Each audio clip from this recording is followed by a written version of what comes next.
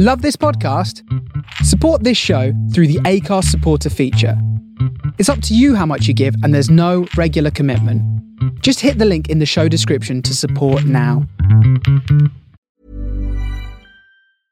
A lot can happen in the next 3 years. Like a chatbot may be your new best friend. But what won't change? Needing health insurance. United Healthcare Tri-Term Medical Plans are available for these changing times.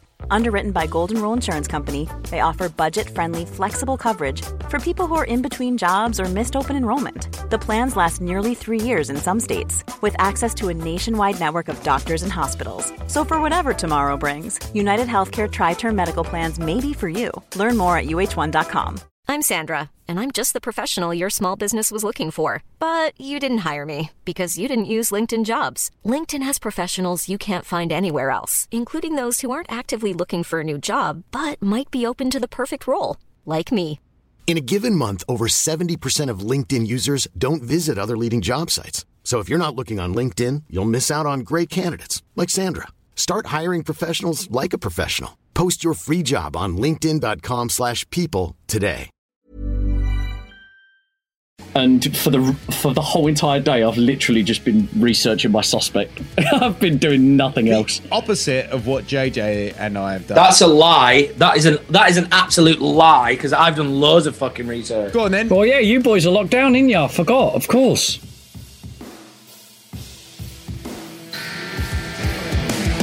What happens when it comes to it? In the thing. Oh, maybe they did. So in the back there is a light brown jacket.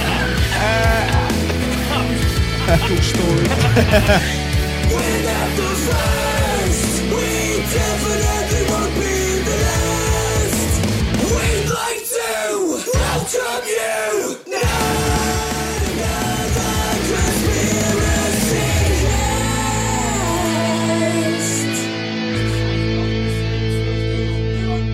Lost the plot. Oh, I feel really bad just talking about one of my ancestors like that. Ladies and gentlemen, boys and girls, welcome to another episode of Not Another Conspiracy Podcast with Mr. Dean Sauter in Michigan. All right. Hello. Drinking regular Coke Zero there with no That's booze in it. No booze, no sugar. And we've got Mr. Pink T-shirt. And crazy lights. Crazy light. Look at that setup. J.J. Jackson. J.J. Jackson. I need crowd cheering on a soundboard, man. I need that. Why don't I do it? Dude, lovely background. Love it. I like how almost every single episode there's something different, like sat in the background, like a tiny little Easter egg or something like that you need to keep an eye out for. I still can't work out my left and right either. I'm just like, yeah, it's over there. Oh, no, it's there. Just you wait till the Easter episode. I'm going to have so many Easter eggs. Oh, my God. So, yeah. And it's Southend-on-Sea. Oh, sorry. Oh, yeah. No, yeah. Southend. We're just getting straight into it. Forget the producer. Southend-on-Sea, the werewolf himself, Mr. Ben Mills. Sorry, we're simulating blowjobs there, listeners. November. Yeah. But I was going to say, yeah, you've either got yourself into the mood by cutting in a really Jack the Ripper-y looking moustache, or it's purely Movember.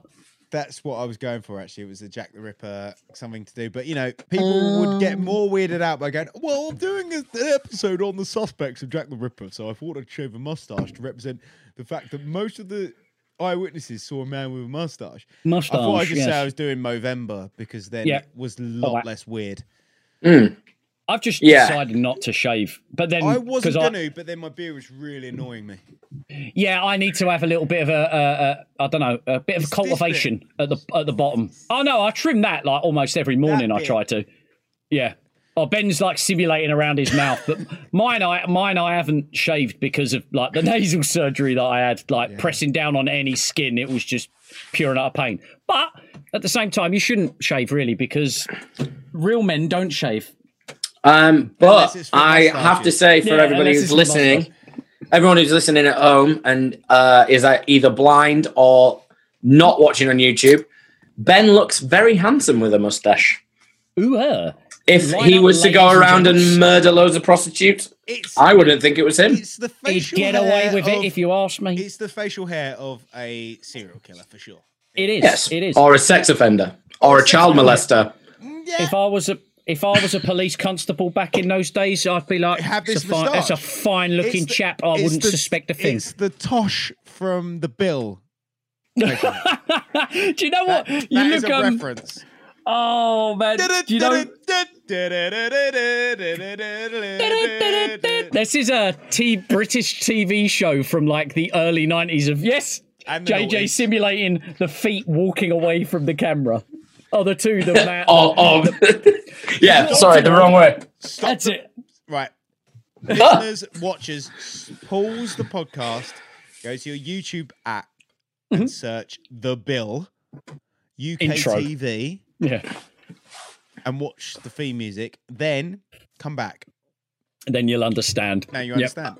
You understand. Also, Russell Brand was in the bill. He was in the bill, and Yeah. you all know, everyone around the world knows who Russell Brand is. Yeah. Very fun. And And guess Russell- where? Guess what? Russell Was he Brand a is drug from addict? fucking Essex. Of course he Yeah. was. He a drug addict in it as well? He was in a prison cell for like shoplifting, I think, and then he talked about it on his TV show Ponderland. You can just hear a guy going in the background, an Irish guy just going, "Where's my watch?"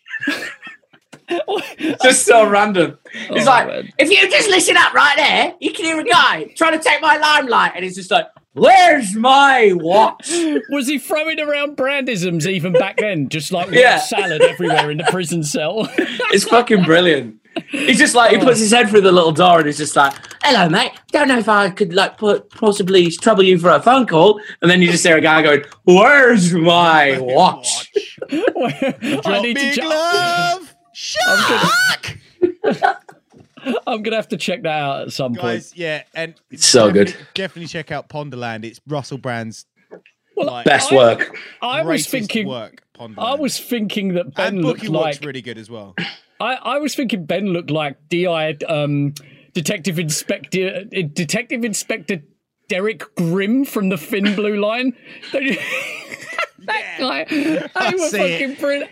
You see it, don't you?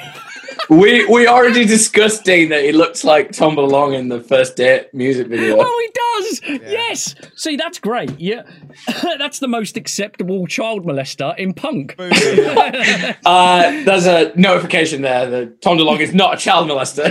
Well, not a known child I molester. love him. I love him. I swear. Unlike I many swear. singer guitarists in bands, isn't a child molester. Steve Klein, Newfound Glory. Ian Watkins. Ian Watkins, Lost Prophets. Yeah. Both men didn't have moustaches, so there you go. Moustache don't make us the paedophile. No. I used to get told I looked like Ian Watkins when I was younger. Ben remembers that. That was I- fucking horrid. But my passport, I actually look like the mugshot of Ian Watkins. Grim. Grim, yeah. Got a little cut in your eyebrow. Megalols. Oh, brilliant. Oh, man. What a dark. And if you don't know, Lost Prophets were a new metal band. Yeah, you'd have said that. Yeah, New new metal metal. band Who- from the UK, from Wales. For anybody who's very, just very been listening popular. on Twitch or Instagram, Ben did not sing with the Lost Prophets. He sang with every other famous I band. did tour with Lost Prophets. And I never saw Ian, ever. Around children, or you just never saw him? Never saw him. Never saw him off stage. It's probably because he was with kids. With kids, yeah. That's what Fern Corn said as well. She said she went on tour with him for like 7 months, and she said, like, I never saw anything happen, but I was only with him for 2 hours a day. I was like, yeah, there's a lot more hours in the day than two. There's Yeah, 22 there's another 22 of hours. them. There's 22 more hours.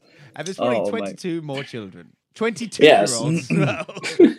All their venues that they were playing at were near a secondary school or a primary school, like, or even a nursery. Yeah. Yeah, gross. As a parent, I think that's disgusting.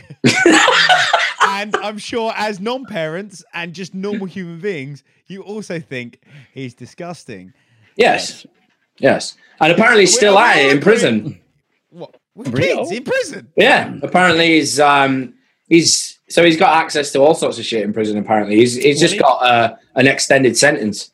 That's it for the mobile phone, wasn't it? Yeah, he had a mobile phone, and he was coercing another woman who's obviously never heard of him. Yeah. They're like, you look a lot different to what you used to look like. You're like 20 stone heavier. You may not have heard of me, but I was in a band called Lost Prophets. Send us a picture of the kids' tits, will you?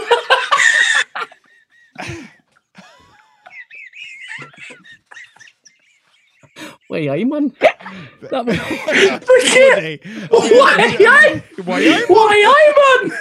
No bother. No bother. Yeah, we're not. I'm not an undead or No, D was implying that the victim was a Geordie. I'm guessing because you wouldn't like. I can't see, man. I'm blind. To reference another obscure TV show from Britain, Biker Grove. Anyway, speaking of obscure things that happened in Britain, we are talking about the suspects for the Jack the Ripper murders that we discussed. Episode 2. Part 2, episode 12.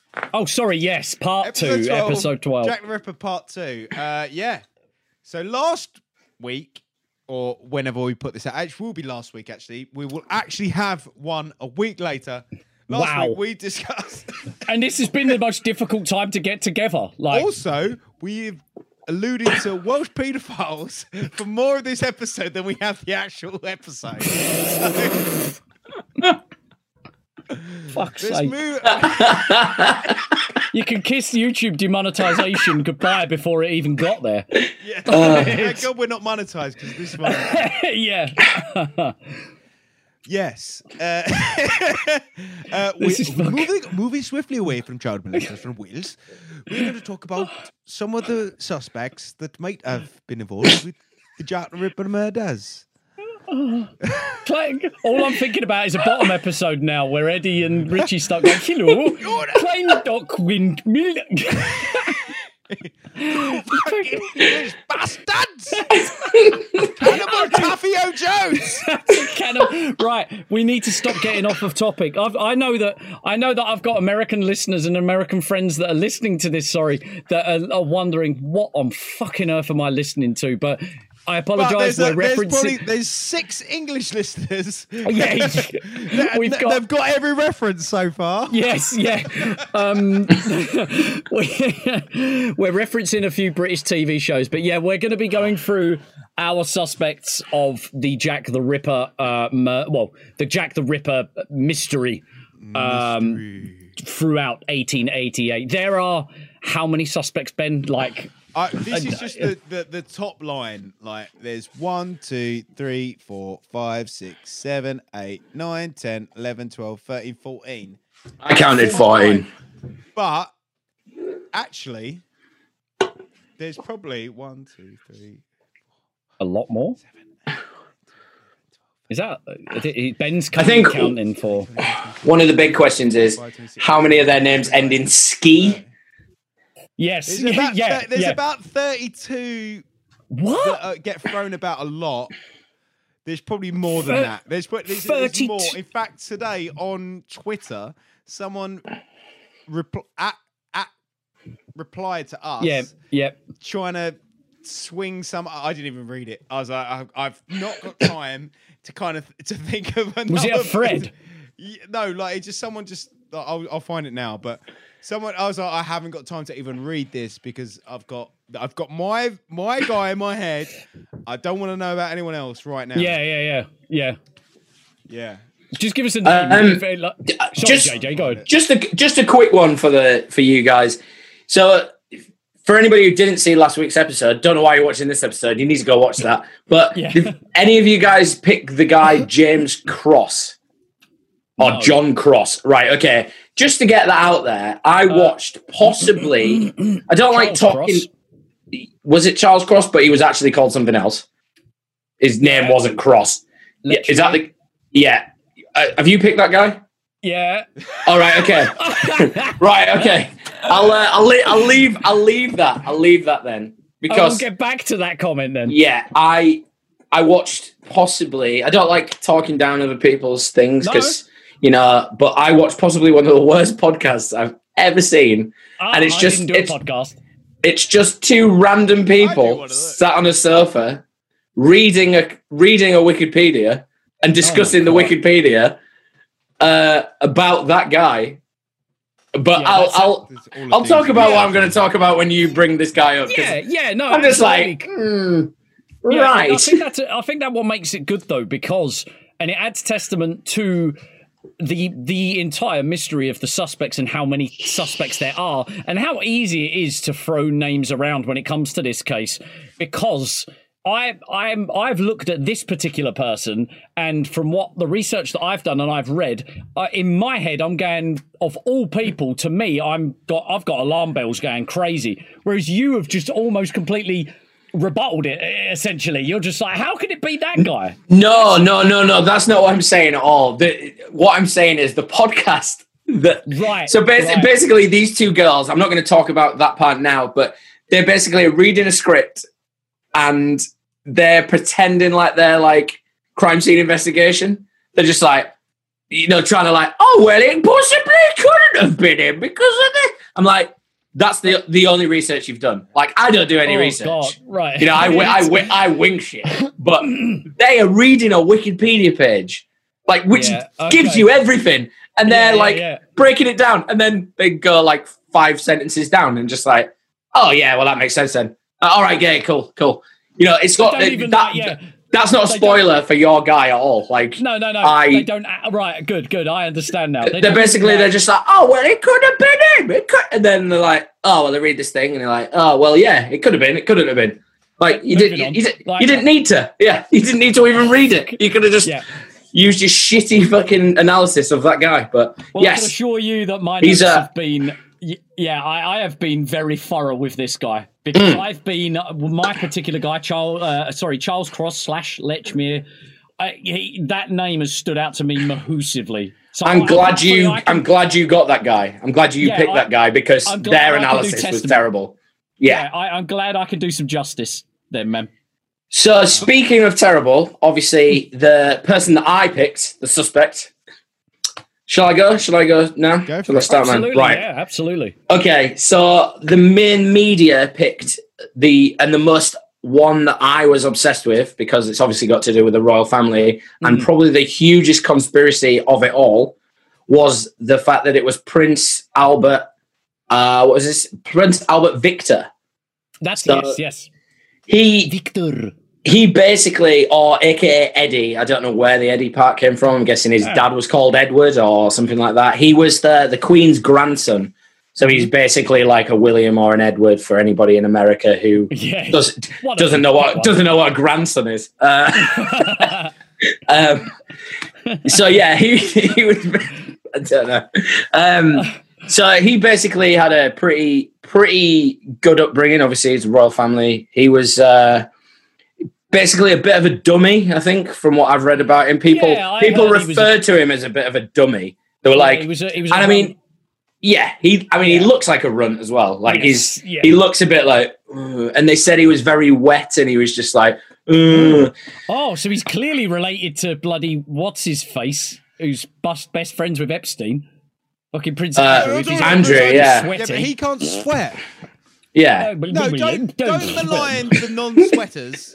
He can't sweat, guys. Come on. It's not a nonce. Not a nonce. So he was like, again, like a bit of an outcast. He was kind of, I believe, I'm not too sure. I believe he wasn't in line for the throne because he was the youngest. He was the youngest grandson of like 3, maybe, I'm thinking. So he's Harry of our era. Yeah, exactly. So he's the Harry. Well, Harry is not in line for the throne anyway, is he? Because he's definitely someone else's. He's illegitimate. Yeah. Yes. It runs in the family. Yeah. Well, that's another episode. Completely. The illegitimacy of the UK royal family. Bloody. Yeah. So he was basically a bit of an outcast, and so he went to university, and they basically just. I think one of the things I saw was that he wasn't meant for university. Somebody said to him, "You are not meant for higher education," basically implying you're a dafty. So I think he obviously, because he's royal family, he probably just got paid off, got his degree, and then he joined the army or joined the military. I guess they just give him the outfit. I don't think he actually joined like all the royal family. They don't actually do anything in the army, do they? They just wear a nice costume. More of something to be like, well, you're definitely not going to get a degree legitimately. You might as well show your patriotism. Yeah. Like the army, right? Yeah. And apparently around that time when he started wearing all these nice clothes, he started looking more the part. So they were like, yeah, you're not the academic type. You're a bit more of an army guy. So you look great. You look pretty handsome. I've seen pictures of him. Like, he still doesn't look handsome. He looks daft. It's like pistols in the snow kind of eyes. And then, so that's like his background and stuff. And they were saying that he kind of wore I think one of the things was he wore the outfit very well. So instead of him actually being the guy, like this super army soldier, he just looked a good one. Yeah, I understand. And the word was thrown around that he was a bit of a dandy, which I always thought a dandy was a name for a homosexual. Yes. Which at the time in England was still illegal, so you couldn't have sex with another person of the same sex. It was still punishable by hard labor. Firing squad. Oh, hard labor. No, yeah. You had to you had to go to a workhouse, which is obviously not good. Not good if you're in the royal family, because they're like, who's that dandy? Oh, he's Prince. Blah blah blah. He's got really shit chops, isn't he? Sorry, I've just seen a picture. He has a very thin kind of, as if it all grew here and he just brushed it out over the years. There's no other stubble. He basically he's got a shit tash from like when he was 13, and he just grew it long enough to put into a real tash. But if he brought it forward, there would be nothing else underneath it. I call that the senior school facial hair. That is. Yeah. So there's so many theories about this guy, and this is why I wanted to go first and get it out of the way, because just as a precursor, there's so many theories that there's no real evidence around any of them. So I'm just going to go for the wildest one. One of the wildest theories is that he contracted, whilst in the West Indies, he contracted syphilis, which made him from a prostitute. Yeah. This is the wildest theory. I'll just get it out straight away. He contracted syphilis from a prostitute in the West Indies. The syphilis had worked all the way to his brain and made him go mental. And then he came back to England. I'm presuming the syphilis was still working. I don't think he just went mental and it was like... and he took vengeance on all the people who he believed had caused him the problem. So prostitutes or sex workers or whatever. Yeah. That's the wildest theory. That's the most simplest one. And then obviously there's loads of theories that stem from that. Like I say, you guys chime in whenever, but there's obviously all these theories entwine. So there's some people who believe he had syphilis, and then that wasn't the thing that made him go crazy. He just decided he didn't want to have green stuff oozing out of his dick, or he wanted to blame people for it. So he went on mad killing spree. Yeah, and back then syphilis was like as what coronavirus is now. Everyone seemed to get it, but you really didn't want to get it because in the end, it was like chlamydia is now. Is it? Did it kind of? I don't think it was curable. Right. It wasn't back then. Syphilis was it was like warty cock. Unlike chlamydia, you should get yourself checked. And it's not chlamydia awareness month, but this is the color of chlamydia, pink. So if you ever see anyone wearing a pink ribbon, they've got chlamydia. It's funny as well as how it comes across as one of the most the big C, as we call it. The big C. The C. Yeah. It's funny as well how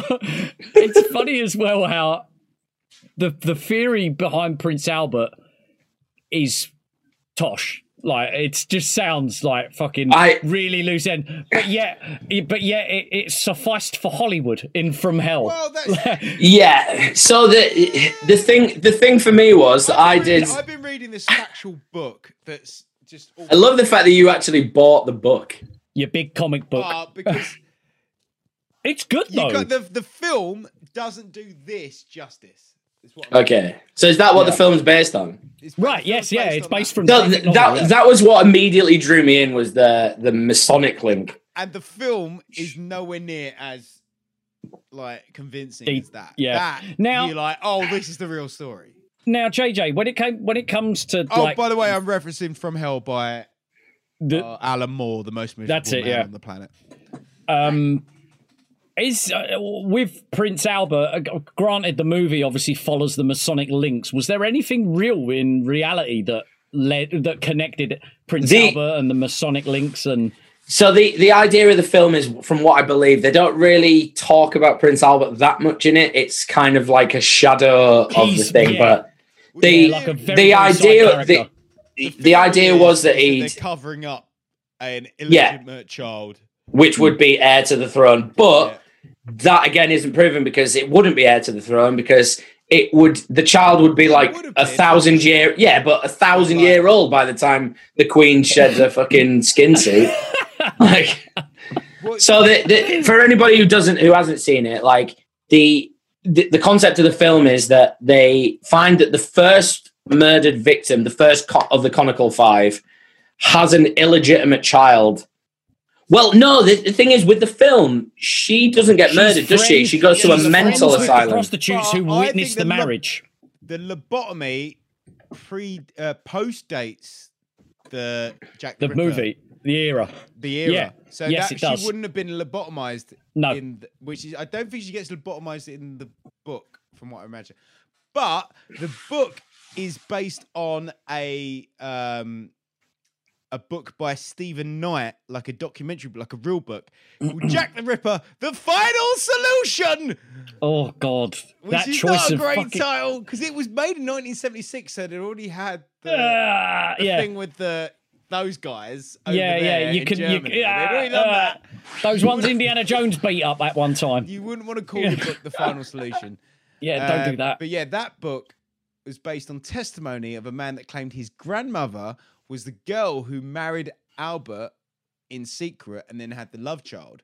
which was Fucking hell! I Annie did not Crook. think there was any genuine. Yeah, Annie Crook. Yeah. I think Annie Crook's the daughter, or Alice. No, Annie Crook sounds right. That's Annie the Crook's the woman that was making love Me to love. to the Prince Albert, and they had their love child, which is Alice Crook, I believe. And Alice Crook is real, and Annie Crook are both real. There is like birth and death records that prove that those two people existed, but there's no proof to say that Alice Crook. Yeah. is but which is weird because technically Alice Crook, the daughter, the granddaughter, or the daughter of him, yeah. she, in the event that she lasted 80 years, that would take you to like 1960. Like, surely, if there was theories of that, they could have done DNA tests. There's a really, I didn't know. yeah, that. you would think that would have been like something they would have checked out. Right? Yeah. To be even. Did you guys hear the theory about? Did you? So I told you about that video. There's a theory in there that it was Albert's gay lover that killed these prostitutes in vengeance of. Yeah, so he had a tutor called. He had two first names. I can't remember which. It was. I'm sure it was Stuart Andrew or Andrew Stewart or something like that. He had a tutor who he was the only person who saw potential in him when everyone was calling him a dummy. Yeah. So like immediately you've got that kind of, is it Stockholm syndrome kind of thing where you like your, not oppressor, but you're being contained somewhere. You're gonna. Yeah. So there's a theory that he was the guy who was trying to cover it up. So in the film, it's the Masonic link that tried. Stewart, is it? James Stewart, yeah. Right. Yeah, I knew it was I knew it was Stewart. I knew he had two first names or two second names or whatever. But yeah, there's a theory that he was the one who was doing it to kind of, because apparently after Albert got syphilis, he became really reclusive and like his only thing was like he could romance women because he was a royal. So he was like, but because of the gay connection from the other side. He wasn't gay. Yeah, He was trying to like be like, oh, you don't need those women. You don't need those women. He's like, yeah, but that's the only thing I've got now. And he was like trying to prove a point by killing all these prostitutes. Well, yeah. So that's another wild theory. Again, no proof.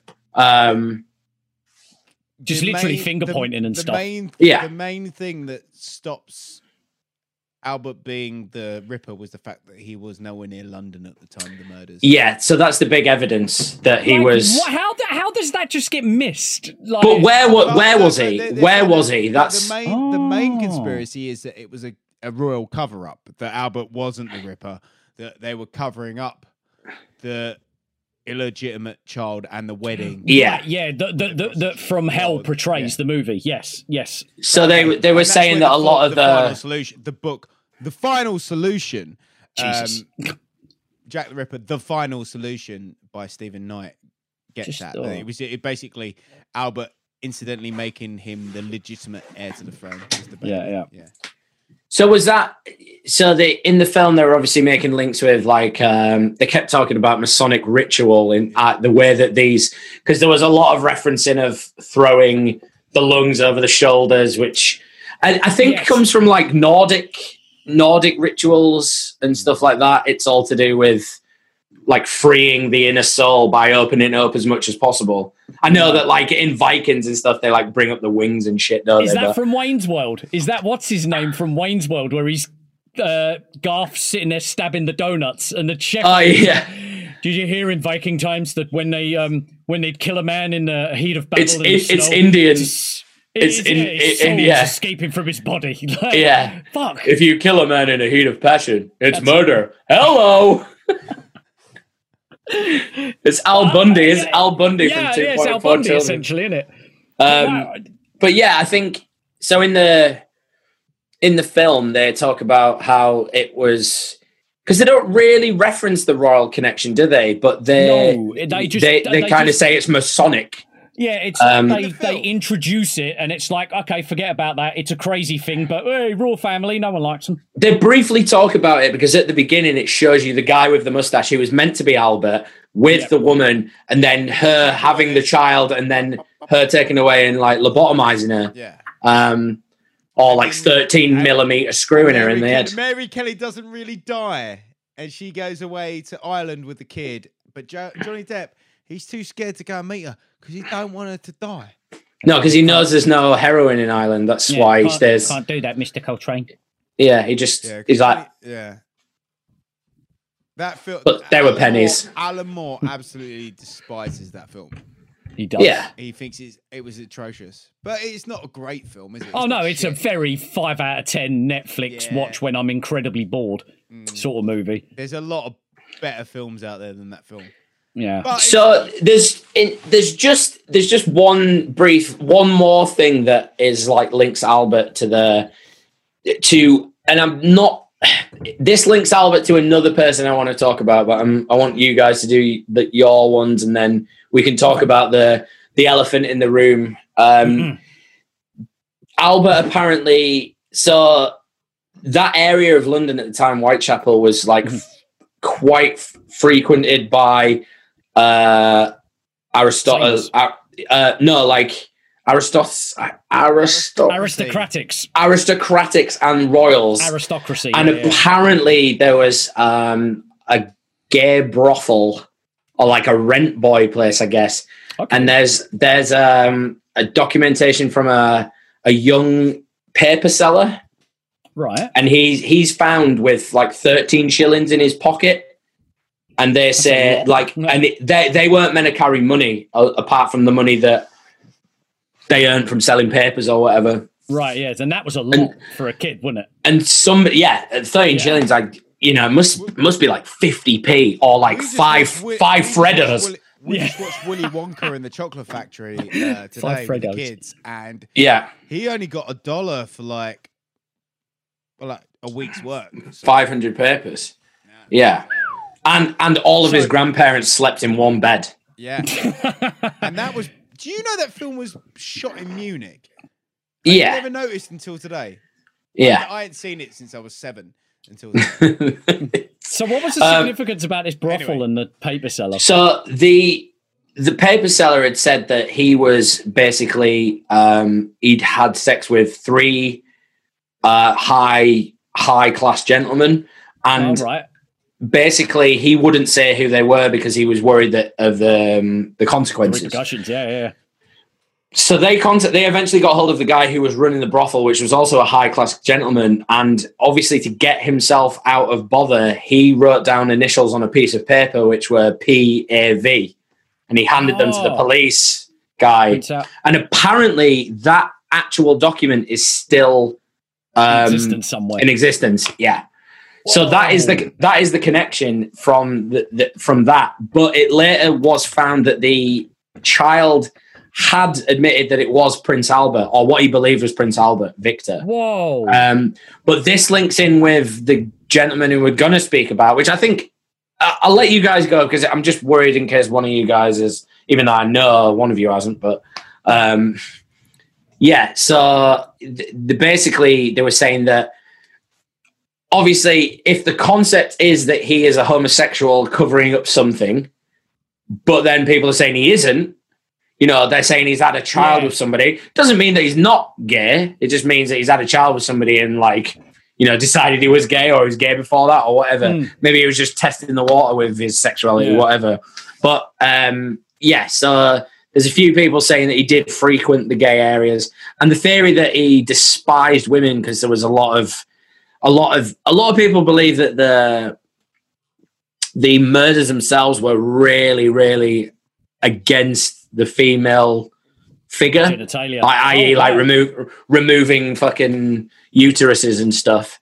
And they believe but then it's one of them, if he caught syphilis from a prostitute, would he just turn gay? You know, would it make him go mental? But again, there's no proof. Like Ben said, it proves immediately that he wasn't in the country.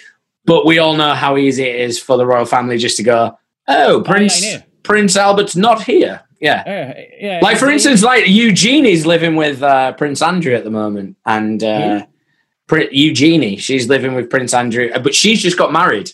Yeah. She's just been married. But she's back at the home with dad and mum. Yeah, which but is Pizza Express is on Deliveroo where they live, so that does make sense. Yeah, but yeah, apart from that, I don't know if you guys know any more stuff about it because again, there is no proof. Like a lot of these, unless you're reading The Final Solution. Fucking hell. By We're Steve definitely Stephen never Knight. getting monetized. I'm gonna. What does it? What is this inside joke? I don't get it. Well, not an inside joke, but do we not talk about it? No, it's like World War II, The Final Solution. I've never. Yeah, I'm guessing it's something to do with the Holocaust, man. Yeah. Murder All right, I of the didn't Jews. realize that's what it was called. It was that was what the operation was called, or it was. If all else fails, this will be the final solution. Yeah. I know. God. Yeah. We don't want to go there though. So was written in 1976. it's fucking tender area. We always and I've said this from episode 1 that if you delve deep enough into a conspiracy, it will come back to the Jews some way or another. But like the whole thing going through with these victims, these suspects, a lot of suspects were put forward because they were either of Eastern European descent or they were immigrants from Eastern Europe or they were Jewish. Yep. It was a lot of the victims were put forward because they were Jewish. Prejudices. Yeah, massively. It's the same now as if you can't, like in England, especially, you're like, it's probably the Somalians or it's probably the there's just something that you would expect them to throw around. And back then, when you absolutely. know for a fact that it's probably John Smith from the fucking Kurzel estate who's been signing on for 13 years, but he's also drives an Audi A4 that he gets from selling weed. All you need to look at. Blame an immigrant and move along. All you need to look at are the police drawings of the suspects. George, well, me. It's me. yeah. I've got a big nose and a mustache. Like, you just need to look at some of the pictures and you'll be like, okay, that's of a typical white guy. All right, there's another white guy. Bloody hell, that's the 1800s depiction of a minority of some form. It's that. Have you It's seen horrendous. Borat 2, when Borat enters the synagogue? All the drawings of Jack the Ripper are of Borat dressed, pretending to be Jewish. Or it's the running of the Jew, like that scene with the big mask. Yeah. That's like their depictions. It's like, So- oh, who's this? Oh, so this is Kosminski. Oh, bloody hell, we are. And that- There's and his I- nose. Like, I it's think just that Jesus is Christ. why all of us, well, none of us have picked any of those suspects as who we think as suspects. Clearly, is prejudice that It has is. caused it to be those. And before we go any further, because I think me and Dean both have actually quite possible suspects for who Jack the Ripper could have been. Right, yeah. I think we should quickly run through some of the possible suspects. Some of the possible, yeah. I thought you were trying to link this into our sponsor. OG socks. And we all know that Jewish people don't wear socks. You need to stop. Yeah, they do. Oh my god! They love socks. And sandals. OG socks, incredibly comfortable socks. We want to thank you for the sponsor. Look at these ones with donuts on them. 20% off if you use the code NAC at checkout. They're great socks, though. I know a they couple are. of people have ordered from them this week using our code. Oh, So really? So JJ, you need to get in touch with them because I think we might have actually Earn some more socks. We might have earned some more socks. And I need some. I want some 420 socks is what I want. Because I've been on an online ordering spree this week. Yeah. And because tomorrow the Xbox Series X arrives and I want to be high from the moment Jesus. that Yodel delivery arrives.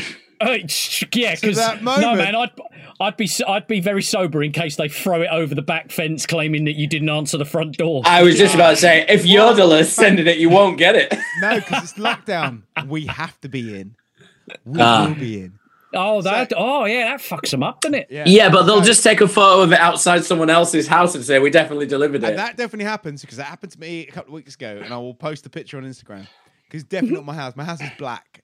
Painted. My whole house is black. I painted That's it black sick, myself. man. Maybe that's it. They couldn't see it.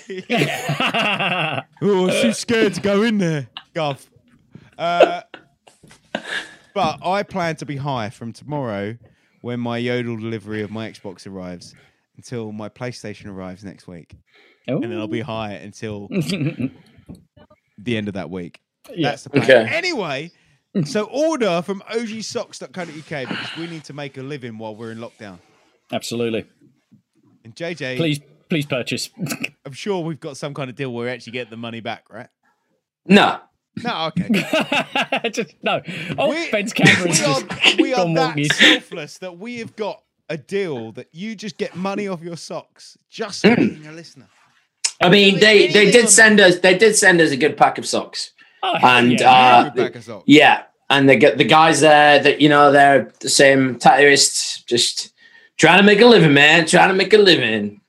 So maybe the 6 pairs of socks that we've sold during this podcast, it might make the meet this month. Keep staying Yeah, afloat, then that's fine. Until we make our own socks, and then fuck OG socks. Jesus. Lockdown's really getting to you, man. Ben's camera's been drinking as well. It just fucking fell on his hat. No, I literally just punched it. And if anyone, JJ just muted his audio on Zoom as well, which is going to be really good. Oh, he's back. No, he's just. Oh, that entrance. I to the know, town, smoky I know. baked. Look I at know. that. That was Baked. awesome. Tonight, Matthew, I'm gonna be. One of the comments, again, we were talking earlier on, Dean, about how we have those friends who don't, like you said last week, those friends who are like, I'll listen to your podcast, but don't tell anyone else. Yeah, that's And one of my friends was like, yeah, I love it. And then basically just proceeded and tell me all the bad things about it. which was, who was it who's vaping? I was like, well, it's probably me because mine's so fucking loud. So now I've started muting it for Niall. If you're listening, Niall, I've started muting it for you. Fuck you, Niall. Yeah, fuck you, Niall. Fuck you, Niall. Anyway, Yeah.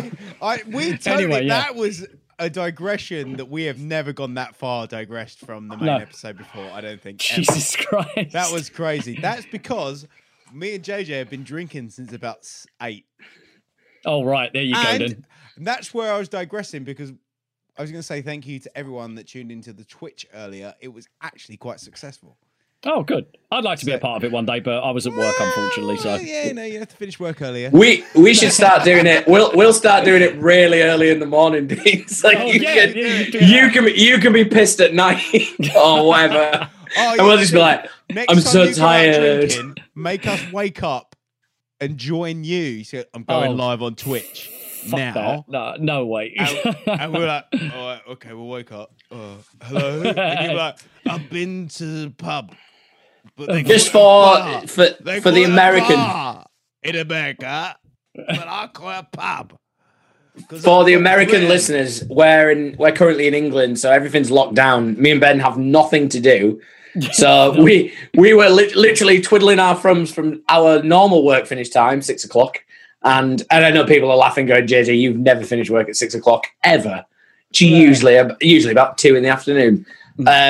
So we were like, we need to go live. We need to do something. And we did. And that was cool. Guys, do you want to know what I have been doing today? Go ahead. Dean's like, no, I don't.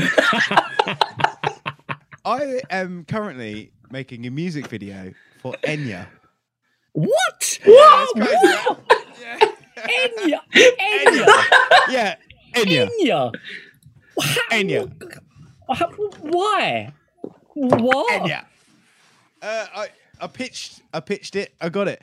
Anyway, back to Jack the Ripper. Yeah, Enya my God. isn't Jack the Ripper. How did we get to Enya? What? From the mean streets of Whitechapel to Enya. From Ireland. There's more to Ireland than this. Fucking hell. Than We are this. not getting sponsors. He is not Bono. This is rubbish. Here's the rubbish. Okay, Ben. Right, yeah. God. The Suspects. Right. Suspects. Come on. So there are about 32 suspects, right? And Mm-hmm. I'm going to list off a few now that aren't Jack the Ripper. Yeah. We've got Neil Cream. Neil Cream. It sounds like a really crap artist from So, Basildon. Neil Cream. Just- Dr. Neil Cream was hanged Unbuttoned at white Newgate shirt. Prison on the 15th of November 1892 for poisoning 4 prostitutes in London. As he was being hanged, James Billington claimed that he heard him say, "I am Jack!" just before just before he got hung. Just as the trap fell from beneath his feet. Was He's he about trolling. to confess to being Jack the He's Ripper? trolling. I don't think so, because he was poisoning, and Jack the Ripper never poisoned. Another potential Ripper was Mrs. Piercy. I thought you was going to go, I'm Mrs. Nesbitt. No. In October 1980, in October 1890, Piercy. not 1980, because she would be really fucking old. Mary Piercy murdered her lover's wife, Phoebe Hogg, and her baby daughter. She was hanged for the crime at Newgate Prison on 23rd of December 1890. In 1939, author William Stewart proposed her as a contender for being Rick Jackson. I like as well where we're referencing this from. They have not gone any further in divulging like any evidence pointing towards this one. It's like, someone went, William "It might be Stewart her." proposed her as a contender once. Oh, did he? Well, she could. Yeah, he did. Moving on. Like I said, she could, again, there's probably the same amount of evidence Right. for her as there is every other suspect. So, tell us about your 2 ones, because No, I've got to go through these because there are lots. yeah, there's 13 of them though. That's everybody in fucking London, in Victorian London, is just like, yeah, I knew There's a Jack the Ripper. suspect. I knew him. I worked with him. He wore a little apron. So, He had a little bloody apron on. This one's another one, which is Louis Dimschitz. Oh, him. So he found Elizabeth Stride's body outside, and he was a steward of the International Working Men's Education. Yes, yeah. So he found the body. He's in a very similar situation to my prime suspect. It was a mere case of the coincidence of him leaving the club, I believe, and him arriving back at the scene, and then him claiming that he didn't see a body because upon leaving, if it had been there earlier, because it was so dark in the yard. Like he was just. Do you want to hear me read his account of finding the body in a funny accent? Absolutely. Do you want me to do a funny accent, or do you want me to do a normal accent?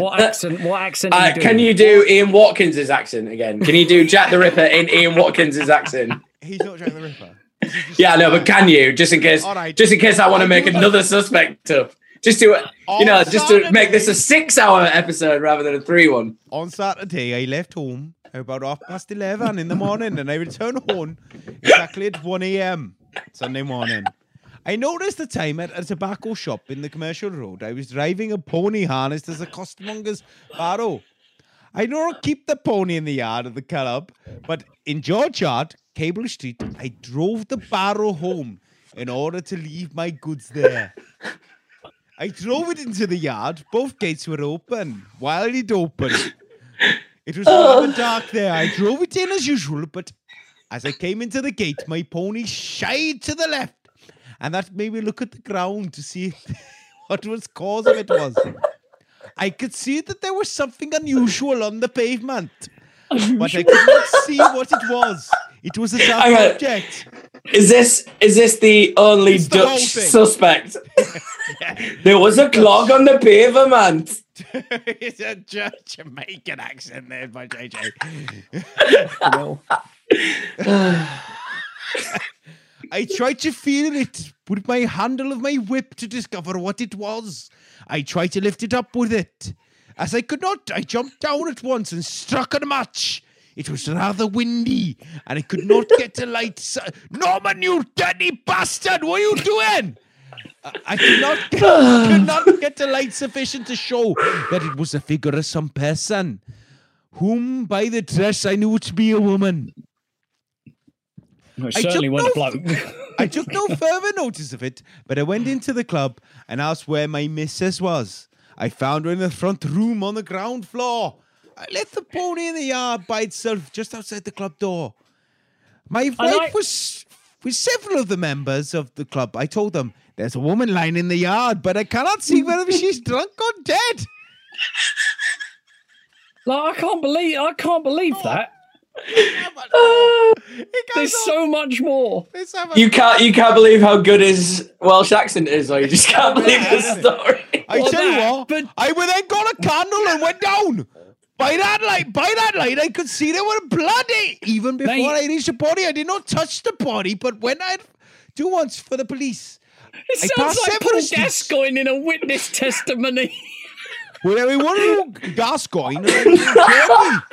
I've got a box of chicken for him, and I've got a fishing rod, and I've got a. Oh, come on, Morty! Right. Come on, Morty! Stop shooting policeman now. So being the only sober one here, there was just a few references to a footballer back home there in England. But yeah, can I just say, of all time. I don't understand how he's just seen the body of a woman in a courtyard, and then he was just gone in the club, and he's just mentioned. By the way, there's a drunk woman or a dead woman out there. There's a body just laying on the floor, but I don't know if she's alive or not. Like, what sort of person does that? But that is testament to how much the Welsh can speak, because because all he needed to say was there on Saturday. I went home and there was no body, and then on my way back into the yard, my pony or my horse shied away. There was clearly something there. I couldn't lift it with my whip, so I got off the cart. It was a woman. I couldn't tell if she was drunk or dead. So I went inside to get a light to go and have a look, and she was dead. That's all that I just did. That really long, rambling nonsense could have been condensed. Could have been sort of going, I went home. There was no one there. On my way, when I got back, Yeah, my there horse was. Yeah. noticed there was a body. We didn't know if she was drunk or dead, so I got a light and she was dead. Do you know what I mean? Then, It and goes then on, though. and then 130 years later, he would not be spoken of. Yeah. But instead, I he can't just believe it goes on. and on like that. I got to there, right? There's 1, 2, 3, 4, 5, 6. There's 18 more paragraphs of his description. What? Yeah, and it ends with it would have been quite possible a man to escape from the yard while I was driving up the club door. But after I had told the members that I had seen nobody, I think he could have escaped. So And then did he say, "Kiss my lucky egg"? Rubber-digger rapids. Rubber-digger rapids. So that was just a guy that just came across a body, and he just had a really, really terrible alibi, basically. Yeah. So is this the same? Is this the same account that we talked about last week? Is this the same victim? Yes. Am I this right? Is where, Yeah. this was. Is this? This wasn't the double event, was it? This is Elizabeth Stride. Oh no, it was the double event then. Yeah, Elizabeth Stride and Catherine Eddowes were the double event. So yeah, he found the first victim that people believe that he was startled because there wasn't a lot wrong with her, was there? I think there was She was just Oh, no, I blood, can't there was quite- blood everywhere. Oh right, it might have Yeah. been because there was one.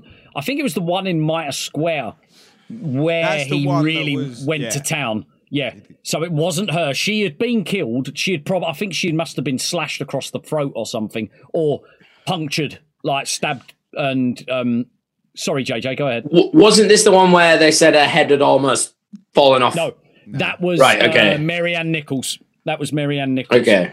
Yeah. Yep. So without maybe we can intervene some of these suspects in each of your guys' suspects because I'm just getting really confused at who's who. So Dim Schutz.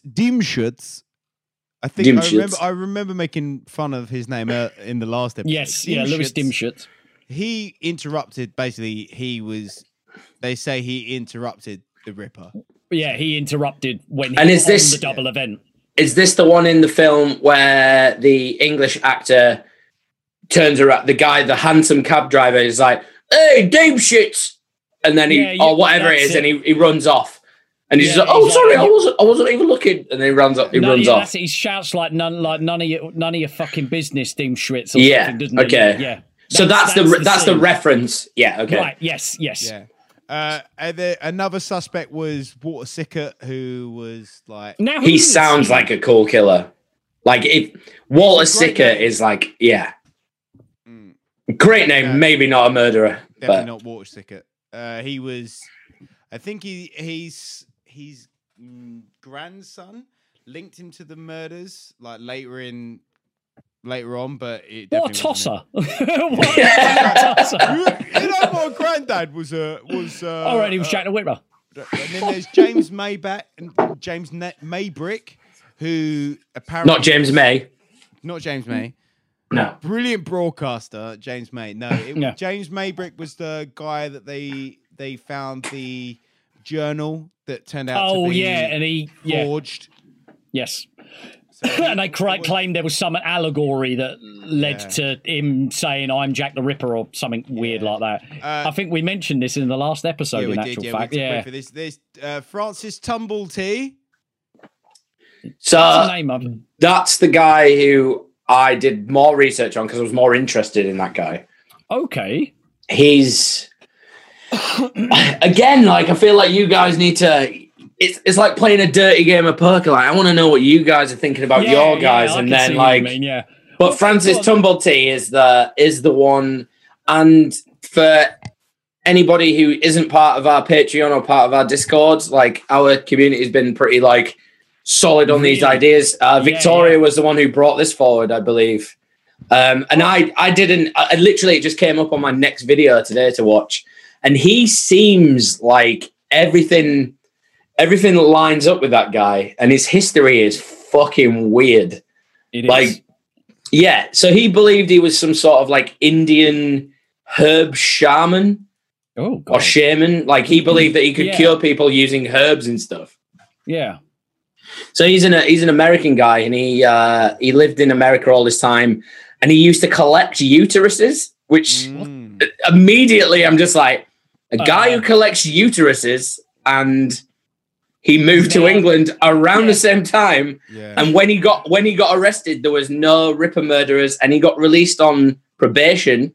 And then the last murder happened, and then they pulled him back in after probation, and then there was no other murders because he got extradited to France. Do you know why he Holy got fuck. arrested when the Ripper murders stopped? What's going on? Wanking in public. Pee Wee Herman. Oh no, he did that in the movie theater, didn't he? Yeah, well, it's Nearly not did a public. Pee Wee Herman. Yeah. Was it actually Pee Wee Herman or the guy who played actor. Pee Wee Herman? Yeah, the guy, Yeah, well, the guy that played him, not the character He was portrays. a playable character in Call of Duty Infinite Warfare, which was weird because that was only 2 Francis years ago. Doherty. No,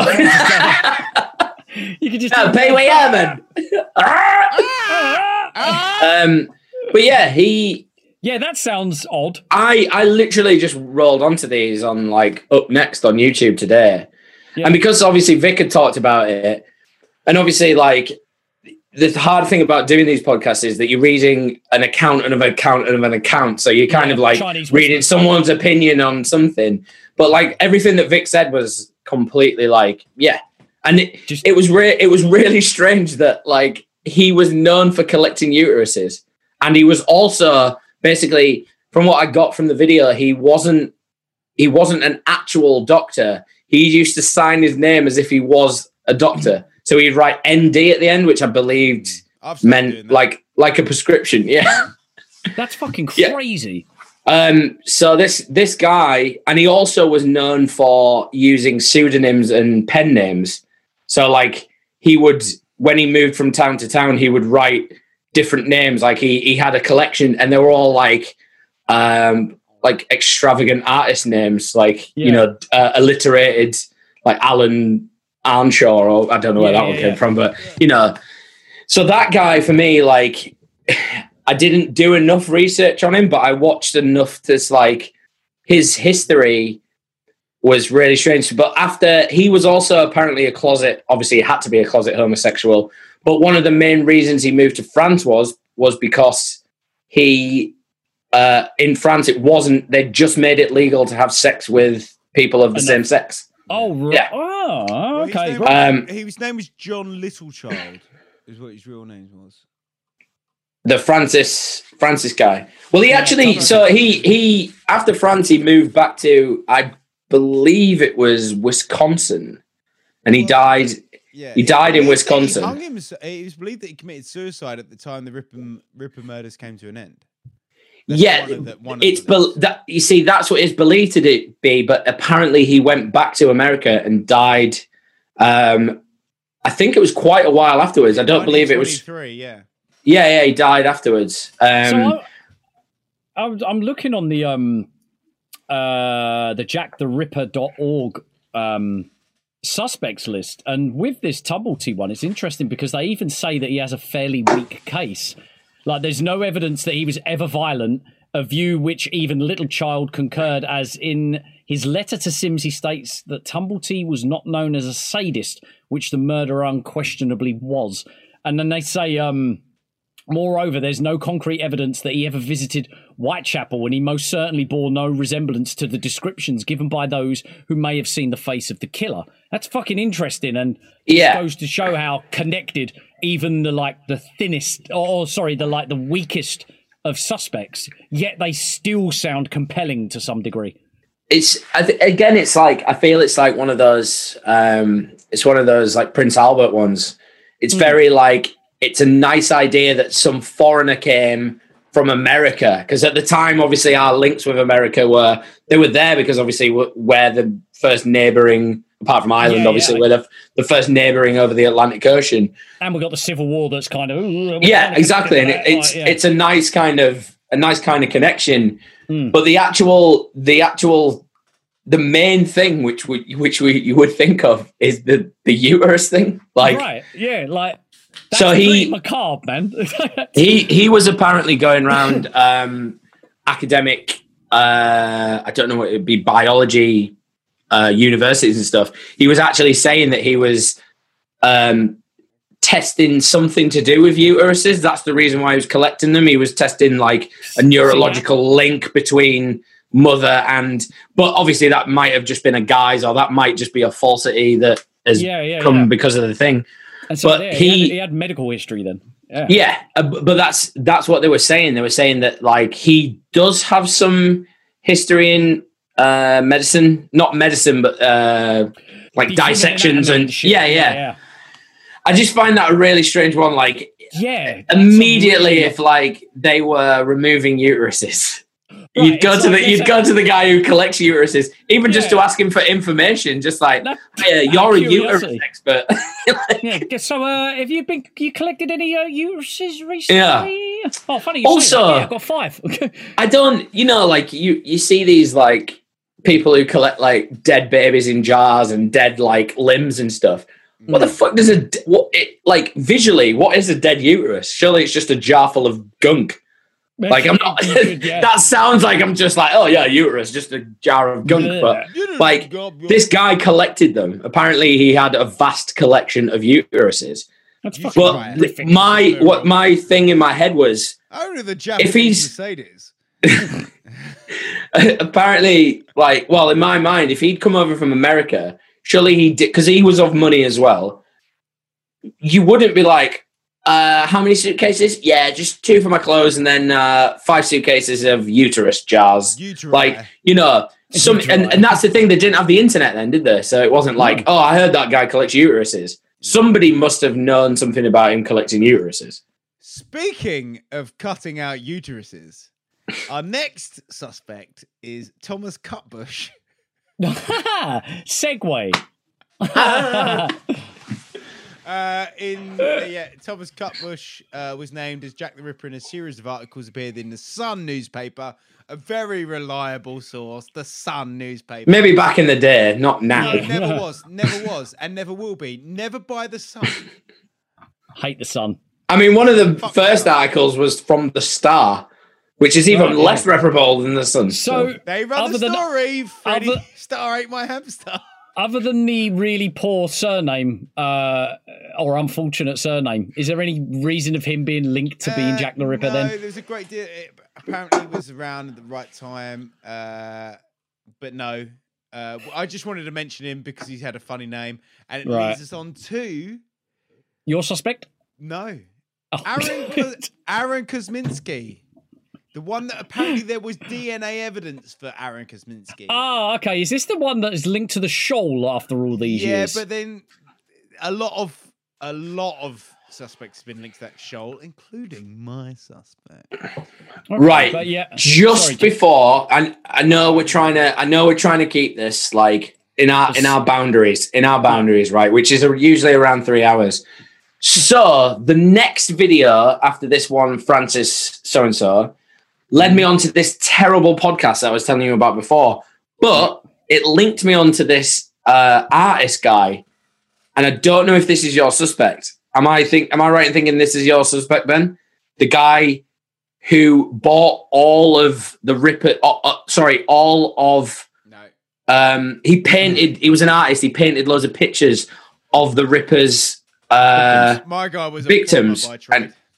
I can't remember this guy, so it's probably pointless speaking about him, but I will find it while we're talking about it. He was obsessed with the Ripper murders to the point where, this was like maybe 10, 15 years afterwards, he was buying items on the black market of the Ripper's stuff. And that's the only reason this shawl thing, is it the author who bought this shawl thing? Is this the same thing? The cardigan thing, the neckerchief, and it had the only DNA evidence, but it wasn't noted by the police. It's the only bit of evidence that probably should have been evidence. Well, it turns out when we get onto mine, I'll go into it more, but that shawl, that was cut up into a few different pieces and sold to different people. Right. And 3 or 4 people actually have that shawl, And it's And they- DNA, everything is preserved. It is definitely the same the same shawl, 3 pieces. That's fascinating. And each bit has different DNA from different people on it. Oh, fucking hell, yeah. She was a bride. Apparently, it's got sperm stains on. Yeah, it's got and that's where Aaron Kosminski comes in. Apparently, Aaron Kosminski's sperm was on this shawl. And did they find that out from DNA testing, like his ancestors, or his? Yeah. How they, In 1987, I think. Yeah, I was gonna say it was more our time because the person who bought it again was another guy who was obsessed with it. But there was also another author who basically she was a multi-million selling author, and she just sacked it all off to study Jack the Ripper. And I can't remember it, and I need to find. I'll send you the. In fact, I'll find it while you guys are talking about this. So for the listeners and stuff like that, there was a shawl of one of the victims through the years that was found, and they DNA tested obviously the semen that was still on the shawl. When you say shawl, it's like a skirt or a throw over sort of thing. Scarf. I think it was Catherine Eddowes. I think that was who the shawl belonged to. From what? Oh, right, I am. Yeah. I remember that being sort of publicised, I think, in the early 2000s, that story sort of... And that was really exciting at the time, but then that got sort of... I think some police officer, some crime investigator or ex-crime investigator had been asked, and he just kind of flattened any sort of future legitimacy or ideas towards it, where he was just like, it was a shawl that belonged to a prostitute, so it's probably got hundreds of DNA samples of sperm all over it, which is not correct. It's like, oh, it had Aaron Kosminski's on there. Oh, no surprise. Like, and it was quite disappointing, but totally logical. Because Kosminski was a lunatic, basically. He was just a bit of a wild man. Yeah.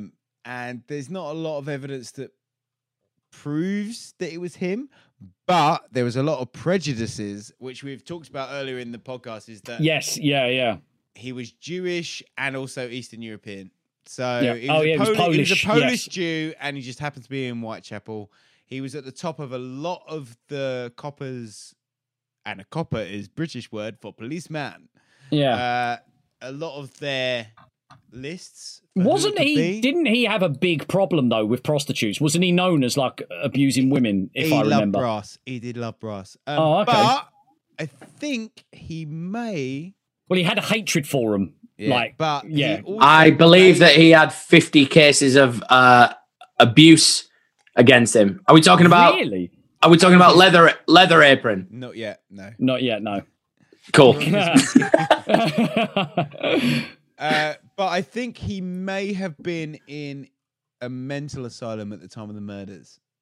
Oh, okay. Yeah, so that kind of rules him out a bit. Yeah. I was going to say, if we researched every single minor detail about every single suspect, this would be but there's a few that you four-parter. kind of get bits up here and there that you know. Right, so, and then bringing us on to the final suspect that probably wasn't him, but was a main one.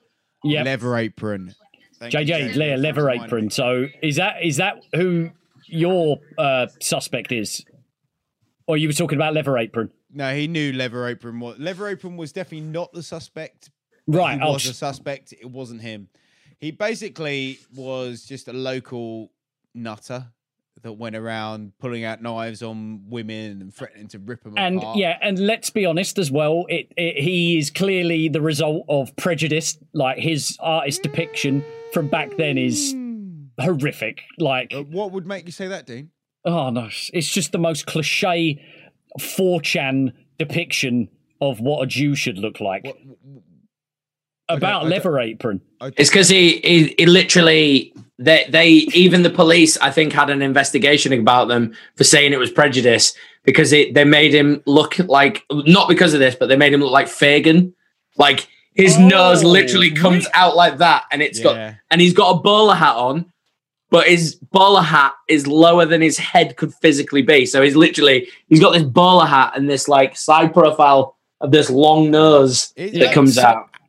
I've literally just gone past it on this thing trying to find this author who's obsessed with him. And once again, it goes back to the fact that in the 18 89, 90s, Yeah. 90s, there was so much prejudice Yeah. against Eastern Europeans and Jewish people that they would just put them forward for it Yeah. straight away. And Leather Apron was just a guy that walked around the streets.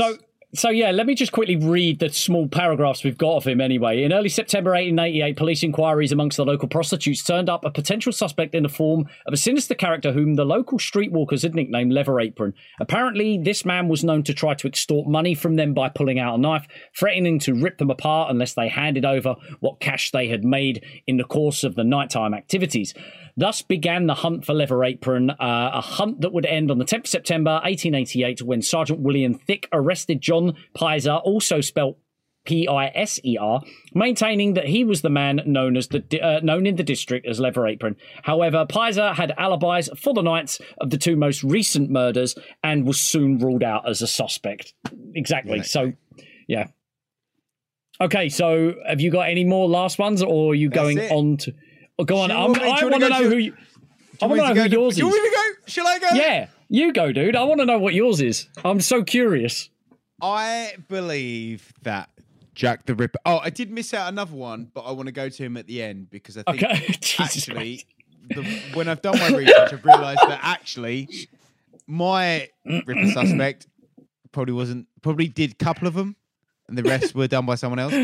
Anyway, Okay, go on then. I think that Jack the Ripper was Frederick Deeming. Oh, okay. I'm interested about this because there's not a lot about him from what I'm looking at. Right. So the reason he was I'm going to tell you why he was ruled out as the Ripper at the time, because a lot of the police thought it was him. He was ruled out because apparently it was in Hull prison, but on closer inspection, he wasn't in Hull prison because someone who shared an alias that Frederick Deeming used to use was in Hull prison, but it wasn't him. Yeah. And if you go to the Scotland Yard Museum of Crime, they have a death mask of Frederick Deeming. They do? I've got to see this. They do have a and they call it the death mask of Jack the Ripper. They said that is the face of Jack the Ripper. So even the police then thought he was Jack the Ripper. Jeez, he's got the most square jaw I have ever seen in my life. He fits the bill visually, right? Whoa. And again, he had the mustache. He did. Although the picture I've seen of him is like he's got like a chiseled jaw, and he's a handsome guy. He wouldn't have to pay for prostitutes. Didn't need to because he was killing them. All right. Okay. Oh, zing! Again, it goes back to the GTA method. Yeah. You have sex with him and then take your money back. Yeah. Born in Ashby de la Take Zouch, your money back. Leicestershire. Frederick Deeming was a plumber by trade.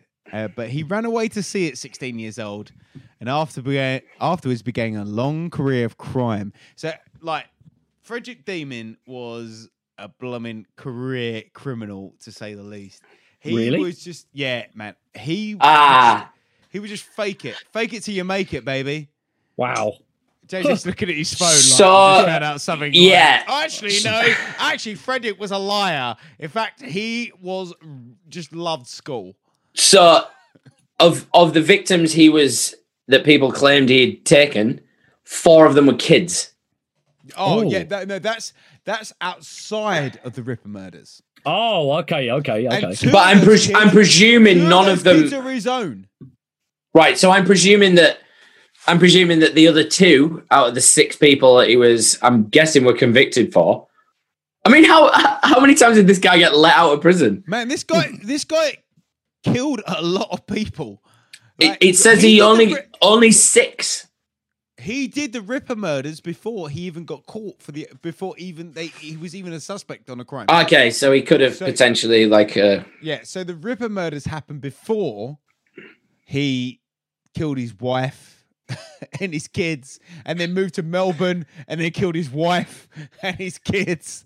These guys, like, how do they, like, especially, you know, going back to the first episode, it's Victorian England. They have to spend 20p to sleep on a post.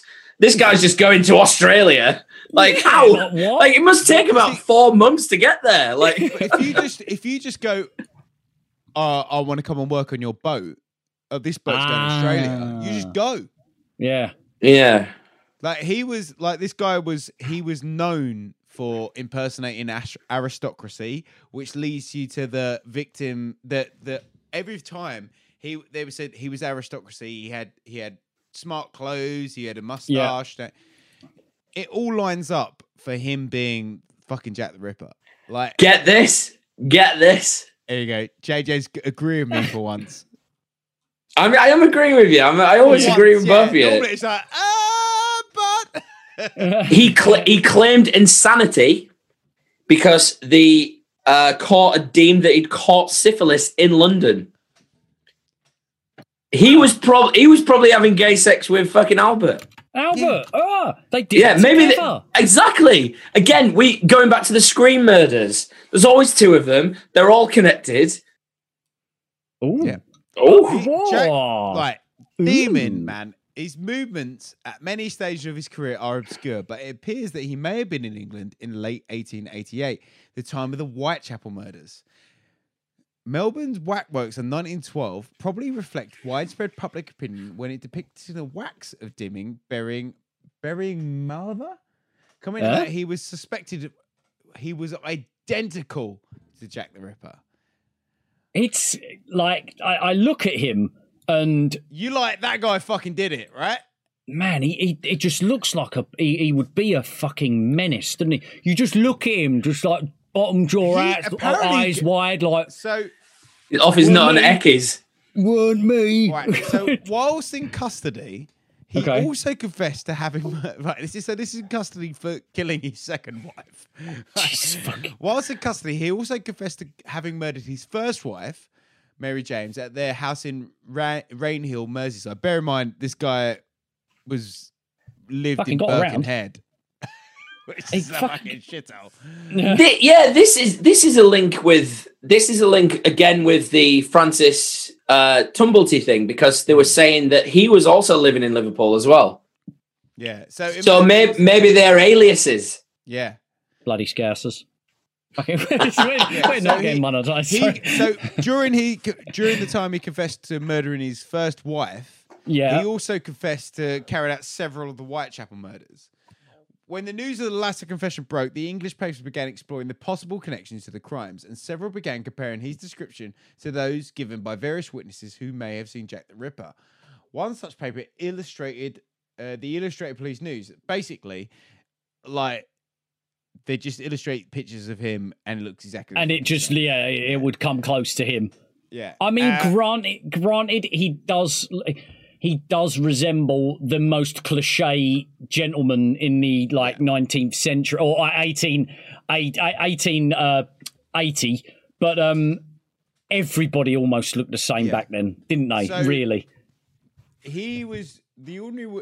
There's not he claims to have killed 9 women in Whitechapel. So, and it wouldn't surprise me that there Emma would be Smith, Martha Tabram, Mary Ann Nichols, Annie Chapman, Elizabeth Stride, Catherine Eddowes, and Mary Jane Kelly. And Alice Mackenzie and... but being a psychotic serial killer that just owns up and just goes, oh, by the way, I killed her as well. Like, those people, they like to gloat about, oh, yeah, I did that. Like, just to take notoriety for it, you know? Yeah, and if he did have syphilis, apparently it causes mental problems. Yeah. Well, I think he's a good suspect, to be honest. Do you have another one? Bear in mind, he then fled to Australia and then killed a whole bunch of other Another people. family. So he killed his wife in Liverpool, went to Whitechapel, did all the Jack the Ripper murders, and then I could give you a timeline if you want. I absolutely love the fact that Ben's so excited about it. He's got this uplit thing on his face. I got And the you mustache. could literally be the killer. You're the descendant of this guy. Well, that leads me on to the next fact: is that I did my family tree. I am actually his great. He He nearly had me in there. Oh, that'd have Nearly been had so me there with good. something. Well, I've not done it, but I could be. You never know. Yeah, so he married in 1981. He married Miss Mary James at St Paul's Church, Higher Tranmere. Went alone to Australia, joined by his wife in 1982. In 1984, numerous bank robberies took place in Sydney, the perpetrators not being detected. In 1985, more robberies, burglaries, mysterious disappearances and tragedies. In 1986, set up shop in a large way, perpetrates a fraudulent bankruptcy and absconds from Sydney. In 1987, flies from Adelaide to Cape Town after it is stated robbing two brothers whom he met of 60 litres. What? I'm sick. 88, nothing known of him. During this year, 6 of the Whitechapel murder. In 88, nothing known of him. So that, he disappears. Before then, yeah. So 87, everyone knows who he is. He's a fucking nightmare. 88, 6 Whitechapel murders. 89, passes in Durban as a mining engineer going to Johannesburg. In 89, advanced to him. Loads of money's given to him in Durban on bogus deeds. Right. About the same time, 2 murders were committed in Transvaal. The murderer escaping. That's near where he was. Fuck me, he's proper on a tour. The 8th Whitechapel murder. 89, the 9th Whitechapel murder. Yeah. In September of 1889, he turned up unexpectedly in fucking Birkenhead. What? What's So he he's doing? How is he getting around so easy? In October, he's tracked by a private detective who wants him for the Transvaal robberies and murders to Camberwell, then to Stockton-on-Tees, back again to London. November, fucks off to Australia. At this point, Demon took the alias of Harry Lawson. I just want to make a point here. Stockton-on-Tees was the first actual railway station in Britain. Oh, factual evidence. Nice. Yeah. Thank you, JJ. So that's probably why. He only had one place he could go to that was in England. Only go to Stockton-on-Tees. He could only go there. So he's taken the name of Harry Lawson, and then he's arrived in Beverley, Australia. Married Not Beverly Hull. No. Oh, wait. No, Oh, Beverly wait. Hull. No, it was Beverly Hull. Oh wait, was it? I was going to say, because that's a long fucking distance. He got on a train in Stockton-on-Tees and ended up in Australia. So Harry Lawson, he's changed his name to Harry Lawson. Yeah. He's left Birkenhead because everyone should. Right. Everyone should. And I'm not maligning those of Birkenhead, but for sure. Okay. He arrives in Beverly Hull, which is not much better. Marries Miss Madison a fortnight afterwards. Obtains nice. jewelry by false pretenses in Hull. He's going, that's my jewelry. Is it? Yeah. Gives it to him. Okay. I was lying, but I got Thanks. it. Yeah. Cheers for He that. sells then, he gets to Southampton, sells from Southampton to South America, arrested at Montevideo, gets taken back to Hull in October. He said that it's point, 9 I would- months in prison. And then liberated from Hull. So he's someone is Liberated from the from Hull. prison. And then he murders someone called Miss Langley in Preston, Oh, not Miss Langley. and then escapes. And then he assumes the alias of Albert Oliver Oliver Williams. He makes an appearance at Rainhill to inquire about Dinham Villa and takes up residence at the commercial hotel. Has tea at the hotel with a lady who turns out to be his wife, Mrs. Deeming of Birkenhead. Where have you been for the last fucking 10 years? Now, this is in a week. Yeah, all right. This is only July of the year that he went to South America.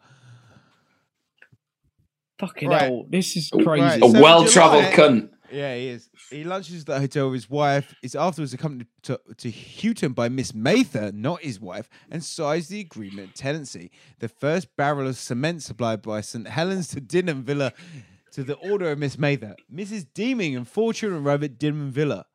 The then all of them are murdered. So his wife shows up at the villa that he's just brought with Miss Mather. He kills his entire family over the next 2 days, and then he goes back to the hotel. For anyone who's just tuning in, this isn't Ben just reading all of Wikipedia, or writing his latest novel. On July so he's killed his family July 26th to July 27th. He returns to the hotel. 3 days later, obtains 2 more barrels of cement. What are you reading? I'm just reading. No, I'm reading Demon, man. This is what makes me think it was him. Right, so he's so he's got a new wife now. Did he have time for the murders? Yeah, no, he's done that. These happened 3 years ago. This is 3 years later. Fucking. So now he marries Miss Emily Mather, the one that helped him do the murders. Right. What the Ripper murders? No, the murders of his family, the Deeming family. The other Ripper murderers. Right, so he's married her in Rainhill. So he's killed 5 members of his own family. So 2, his wife and 4 kids. He's killed them. He's now, him and his new wife have now sailed from London to Australia. And liberated from Hull. Yeah. So they're now in Melbourne. Right. And then, so that's November.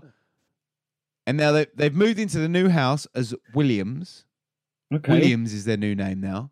And then he kills his wife on Surprise! Christmas Eve. She's dead. Fucking hell. So then he changed his name to Swanston.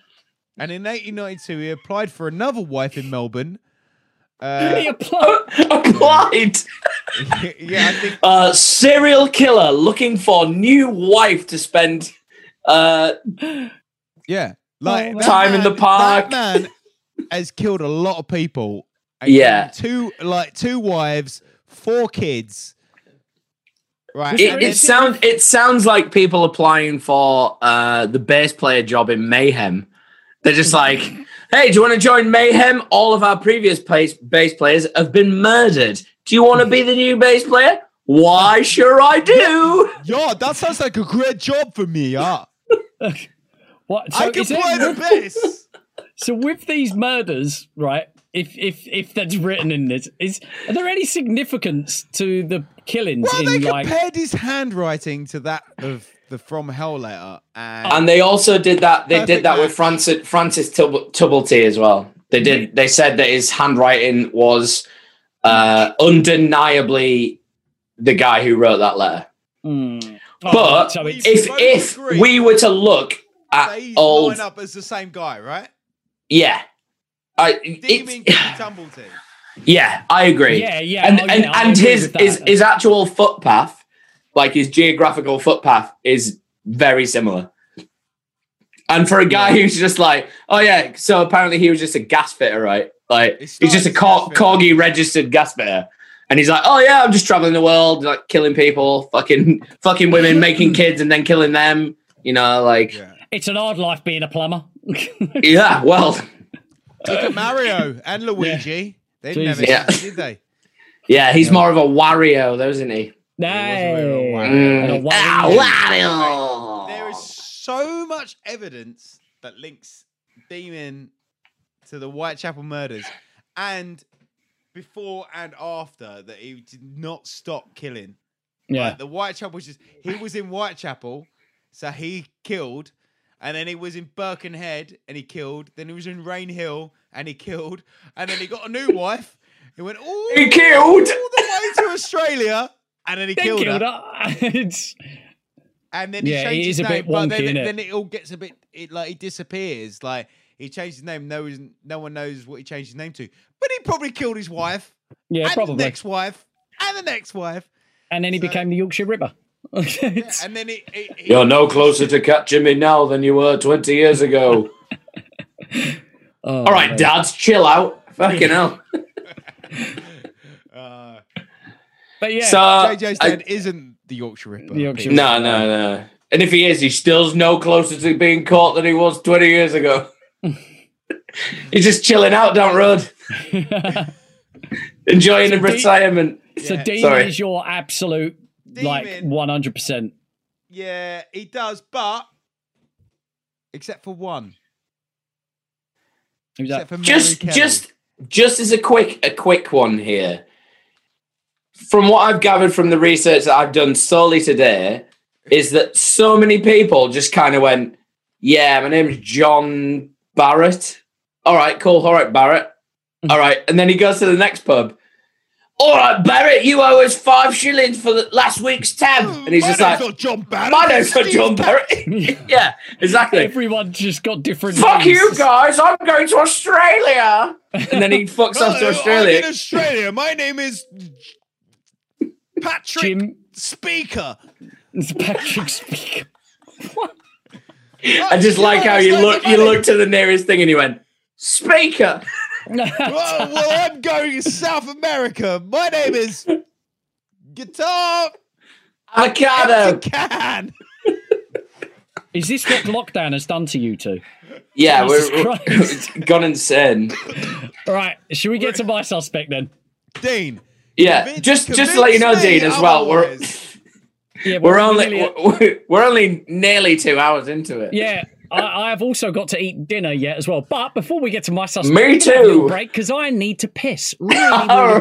badly. So And that bear leaves with me and JJ in front of the cameras again. You know can we reenact the scene out of Bill and Ted where they're falling through hell? Want to play 20 questions? Ryan Reynolds here from Mint Mobile. With the price of just about everything going up during inflation, we thought we'd bring our prices down. So to help us, we brought in a reverse auctioneer, which is apparently a thing. Mint Mobile Unlimited Premium Wireless. How to get 30, 30, bit to get 30, bit to get 20, 20, 20, bit to get 20, 20, bit to get 15, 15, 15, 15, just $15 a month? Sold! Give it a try at mintmobile.com/switch. $45 up front for 3 months plus taxes and fees. Promo rate for new customers for limited time. Unlimited more than 40 gigabytes per month. Slows full terms at mintmobile.com. Hiring for your small business? If you're not looking for professionals on LinkedIn, you're looking in the wrong place. That's like looking for your car keys in a fish tank. LinkedIn helps you hire professionals you can't find anywhere else, even those who aren't actively searching for a new job but might be open to the perfect role. In a given month, over 70% of LinkedIn users don't even visit other leading job sites. So start looking in the right place. With LinkedIn, you can hire professionals like a professional. Post your free job on linkedin.com/people today. Many of us have those stubborn pounds that seem impossible to lose, no matter how good we eat or how hard we work out. My solution is PlushCare. PlushCare is a leading telehealth provider with doctors who are there for you day and night to partner with you in your weight loss journey. They can prescribe FDA-approved weight loss medications like Wegovy and Zepbound for those who qualify. Plus, they accept most insurance plans. To get started, visit plushcare.com/weightloss. That's plushcare.com/weightloss. Even when we're on a budget, we still deserve nice things. Quince is a place to scoop up stunning high-end goods for 50 to 80% less than similar brands. They have buttery soft cashmere sweaters starting at $50, luxurious Italian leather bags, and so much more. Plus, Quince only works with factories that use safe, ethical, and responsible manufacturing. Get the high-end goods you'll love without the high price tag with Quince. Go to quince.com/style for free shipping and 365-day returns.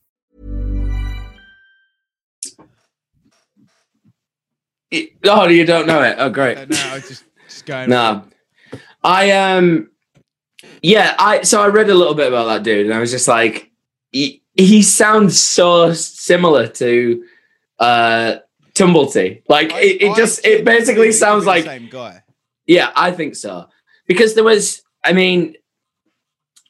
I watched the Tumblety video, there was talk about the H.H. Holmes connection. Yeah.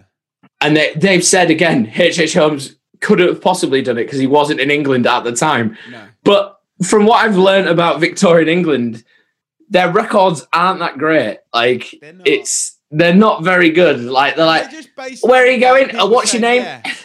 yeah. You know, what's your name? Where are you going? I'm going to Australia. All right, what's your name? John Tumblety? Okay, we'll call you John Williams because I don't know how to spell Tumblety. So they're just like, what is it? There's a name that comes up all the time as a Ripper suspect that I've totally ignored because of this fact. Baxter. No, it's Cassus or Casus. Okay. So there's a name that they used to give to immigrants. So they would give you names based on either your ethnicity or your.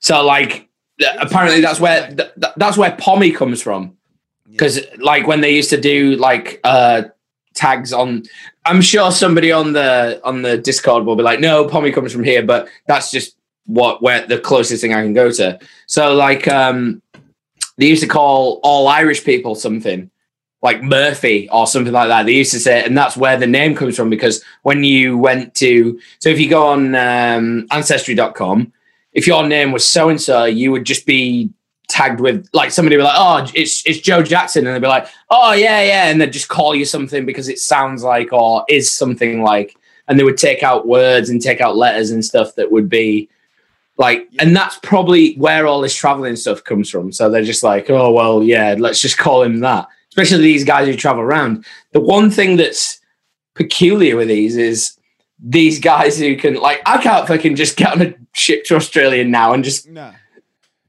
because it's all like governed a lot better. But if you were just like a working guy, then you could just jump on. You go, oh, I'll come and work on your. What you were saying before. It's like, I guess it's kind of like a bit like touring thing. Well, I'll come and do merch. Like, yeah, and you just jump on that tour. Who's that guy? Oh, I don't know. He's just my mate's mate. Do merch. And that's so a lot of people, they would come into the UK and because they couldn't be bothered to go like, oh, Kosminski, they write it down. They would just write down a shortened version of that, or just any surname, and that's how. Yeah, because it wasn't like it was exactly on an Excel sheet, was it? It wasn't like, oh, where are you from? Oh, yes, and there we go. And then you fucking everything about you is up on there. Yeah, and so you could literally just go around. Like, if anyone could go back in the time machine now, you could just go back and kill someone, and no one would know about it. You know? Yeah. So if you do want to go back, Cohen, that's it. So if you were Eastern European and Jewish, or Eastern European or Jewish, they would just give you the name Cohen. So it was David Cohen was another suspect, and I think he might actually be Leather Apron. Leather Apron was David Cohen, aka Nathan Kaminsky.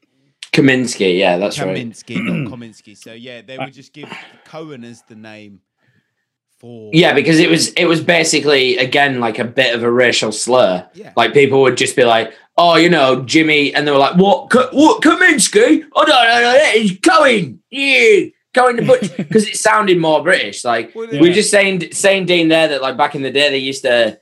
Well, it's still now like in certain elements like give people shortened names because they can't be bothered. Giving them their exactly. So we were saying how easy it was just to travel from place to place and just be like change your name and be like, There was a ID card. There was a footballer for Canvey Island Football Club they used to call Dizzy because he was a Polish dude and they couldn't pronounce his surname, so they just called him Dizzy, and it was like Diskunchurikdovich or something odd. Well, they did. They still do it now on like on. Yeah. They do it on like UFC and everything. Like there's Korean Zombie. His name's too complicated to pronounce. So they just call him, and his actual name on the scoreboard is Korean Zombie. Yeah, because his name's got so many X's and Y's in it, you can't, Well, like Sacha Baron Cohen, very funny comedian. His surname is Cohen. I'm sorry, I'm eating. Because it's fine, man. You've been at work all day. Through his, like, if you go through his lineage to when his parents came to England. He probably just given the surname Cohen. Yeah, he's probably given, be bothered. And it's the same when people came into the US from Ireland, or Ireland. Ireland. Ireland. He's not Bono, he's rubbish. He's not Bono, he's rubbish. You go, no, it's British. That's what It we was found rubbish. out. My surname was given to us because my ancestors salted fish. Oh. And my surname's Salter. Ah. Not very exciting, but Yeah, it's a lot more exciting than my name. I'm just son of Jack. oh right. But going on to it, like Jack is rubbish. I used to cheers, mate. I used to go to school with a guy called Nick Mohammed Faris Fativ, and his name was only Nick Mohammed, because that means son of. So Nick the son of Faris Fativ. But he said his granddad's name was just Nick Mohammed Fativ. So like over the generations, they just added like little bits. So it's like Nick Mohammed Faris Fativ. So he's like the son of Faris Fativ. It's just fucking weird. But just going back onto Sacha Baron Cohen, he would hate what we're doing right now because he doesn't like false news or anything alternative. Because even though he promotes that kind of humor, that humor, which is it's annoying. I enjoy what we're doing because we are making light of. Yeah, he's worried about false news, right? So for anybody who's listening on the podcast, don't worry. Dean's just having a lasagna. He's having a lasagna. It looked like a lasagna, but I think it might have been a nice sandwich. It was a Wendy's burger. Oh, baby! So, guys, I deleted all the takeaway apps on my phone. And you know what? By deleting those apps, I don't want a takeaway. It's the same as deleting social media. That is crazy, right? Yeah. I didn't. I collected all of them. But yeah, I sent JJ all my login details, and and I got them all. Right. They don't deliver from Southend. Deleting those apps actually works. I deleted Facebook. I don't have Facebook on my phone. I never go on Facebook. I deleted Deliveroo, Uber Eats, Just Eat, Papa John's, and I have normally I'm like, what can I order? What can I order? Any time of the day, I'm constantly like going, I could probably order a coffee or something right now. I have it didn't even no enter thought my about brain it anymore. all day. Didn't enter my brain. If I had those apps on my phone, I would have ordered a coffee. I would have ordered food now to eat. Right now you're going to go on Twitter. You're going to go on Twitter and Instagram, and you're going to get Deliveroo, Uber Eats ads, and everything, and then you're going to download it again. No, I'm not, because I don't have those apps on my phone either. Because I have a wife that is demanding my company because I haven't seen her all day. Tell her that we need to get to the bottom of this Jack the Ripper. Well, we're crime. about to. We're about to, because do you want to hear my suspect? Yeah. Right. My suspect. Well, I did. I don't want to anymore. Now I know you don't want to be around us. I need to try and convince you now, though, JJ. So he's convinced that it's Frederick Demon right now. Oh, okay. Well, my one is Charles Cross. Okay, he was born in Soho in 1849 to his father, John Allen Lechmere, and his mother, Father gave birth Marie Louise. I'm reading the parents here. Father, John Allen Lechmere, Maria Louisa Lechmere. Following her husband's death, Marie married police constable Thomas Cross, and although Charles continued using the name Lechmere, he for some reason chose to give his name as Cross when he reported the fact that he had found the body of Mary Ann Nichols. Okay? Coincidence? Right, no. I'm going to go through a lot of stuff from here anyway. So I spent a lot of time researching my suspect because I'm so adamant it's him.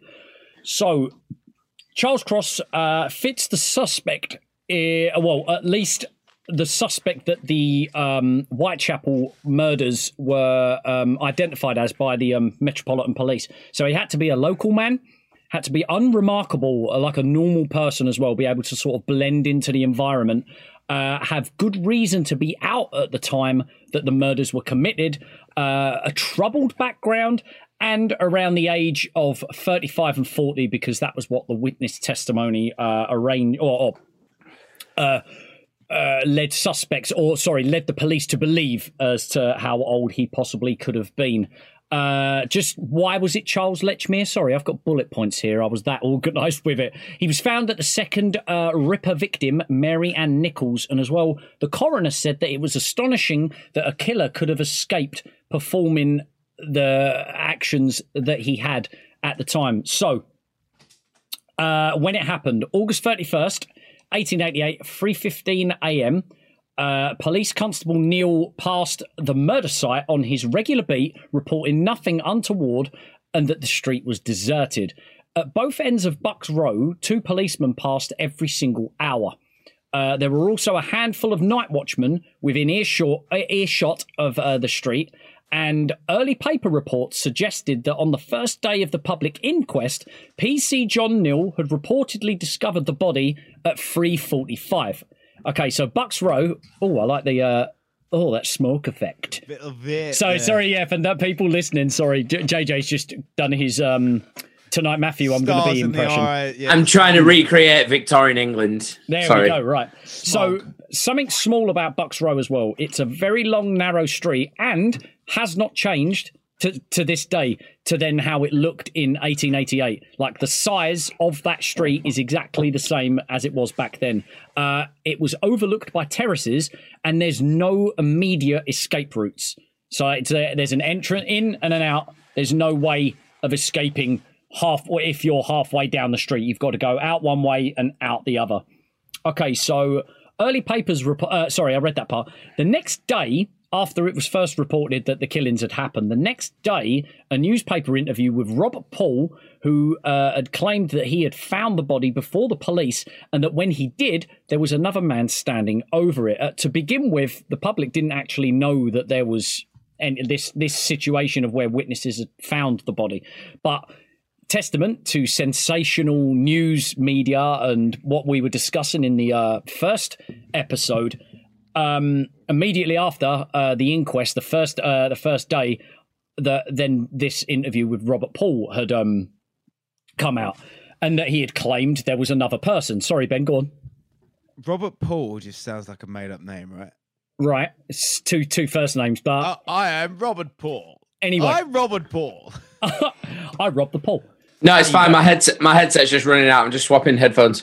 Oh, okay, right. So then, a day after the interview, this person that Robert Paul claimed he had found the body with appeared at the inquest and gave his name as Charles Allen Cross, and that he worked as a carman or a delivery man.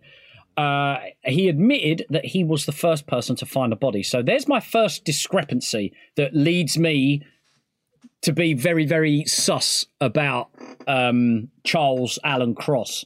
So he finds a body with another person. This person goes to the police. Oh, well, he's brought into the inquest. However, the person that found the body in the first place didn't do anything. Just went like didn't contact, didn't go to the papers, didn't say a dicky bird. Anyway, a researcher on Charles Cross had said, like, for someone to disappear after discovery of a body and possible murder inquiry only to then reappear on the second day of the inquest is strange. That there's no two ways about it, that it's weird. That he wouldn't go to the police himself about what he had found. If I'd found a body, I would like to be like, yeah, I'm definitely not involved in this. I will do absolutely anything to prove that I'm definitely not involved in this. I'm going to go and account for it, that I've just discovered a body, blah, blah, blah. But this Charles Allen Cross didn't, and he only did after the fact that his persona was in the paper with this Robert Paul. So it wouldn't have been too long until he had probably said his name and been like, yeah, his name was Charles Cross. And then his name would have been in the paper, and then he would have been brought in as a suspect. Okay. Sorry, Dean. Did you touch? I missed a large section of that. Okay. Did you touch on the fact that his name wasn't that? Right, we're getting to it. No. All right. Okay. Right. Okay. Sorry. No. I'm sorry. I didn't hear that. No, it's fine. I know. Yeah. I know. It's just like I didn't hear that. But I came into this as Charles Cross / Lechmere. I did say. So, okay. Anyway, when he had gone to the inquest, or he had gone to the police after being technically outed as a suspect in the newspapers, he gave his address as 22 Doveton Street at the inquest. Nobody by the name of Cross lived at that address. Now, historians only found that out. The police didn't go and investigate it themselves. Although censuses existed, they did not, and he was the first suspect.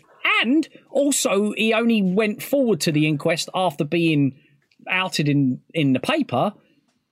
He still gives a false name at a false address that he doesn't live at. Two pieces We've of all done suspect. that, Dean. We've all done that. I've never done it. Have you? What? Even with a train ticket? No. Really? No, never done it with a train ticket. I've given to many different people's names. Oh, I and many bet you have. different train tickets. But in respect to this, though, like that's two very, very sus sort of mannerisms that. And you also don't have trains in America, do you? That's one thing I found out. You don't really have trains. We do have a train Or line that democracy. runs near to us. Or democracy. I'm Zing. joking. I'm joking. I'm Okay. joking. All those Okay, ballots so- were counted. So at the inquest, he's given a name to an address that doesn't connect, that isn't there, that historians found out later. Police Constable Jonah George Misen was on his beat when he encountered Cross. Co-witness Robert Paul had set off to find a policeman, but when the two had seen PC Misen, it was Cross that spoke to him first. So after they found Nichols's body, okay, Robert Paul and Cross have decided to leave and go and find a police officer. Well, it was Robert Paul's idea that he was going to leave. Cross joined him, tagged along immediately, to which then PC Misen, was walking around on his beat, just round the corner near Bucks Row, to which Cross has approached him immediately, rushed up to him and started talking about what they had found. So Misen reported at the inquest that Cross had approached him and reported that there was a woman's body in Bucks Row and that another policeman wants you there. Right? Is that kind of that have you seen that American Family murder thing on Netflix? Yeah. When the neighbor goes, he's not acting right. Yeah, He's not something's wrong with him, yeah. It's something he did it. Yeah. This guy did it. Yeah. We spoke about that in the last one, didn't we? Like Yes, about we that did, guy. yeah. It's like So dodgy. he's now said to a police officer that at the location of where the body is, that there is another policeman waiting for him. But there is no other police. There wasn't. There was himself and Robert Paul. So Misen reported at the inquest that Cross had approached him and told him this, and as though merely passing on a message, he let the two men go. So without any suspicions or anything like that, PC Misen was just like, on your way, lads. I'll make my way to where this location is. Miraculously, at a stroke of absolute luck, PC John Neal was at the body when Misen arrived. So Lechmere, or Cross, had approached Misen and told him there's another police officer. We've just found a body. I've been told, like, you're the first copper I found. There's another policeman there. He wants to see you. And miraculously, there happens to be another policeman there. But Robert Paul has always sat there and said, well, no, it was just me and him that were observing the body. So if PC Neal had not arrived, Cross would have been, without a doubt, the suspect. If that policeman wasn't there and Misen arrived at the body, to which he'd have gone, well, where's this other policeman? You'd have aroused suspicions without shadow of a doubt, wouldn't you? You'd have been like, fuck it, you get back here. Like, there's definitely something wonky about that. So in 2005, amateur sleuths, ripperologists, decided to look hey, there we go. Zing, put that on your bingo card. In 2005, amateur sleuths decided to look into the history of Charles Allen Cross and discovered his real identity. There wasn't a Charles Cross living at 22 Doveton Street, but a Charles Allen Lechmere was registered there as the head of the family. So, in further investigation, in 1861, census records showed that there was a Charles Allen Lechmere recorded with the surname of Cross instead.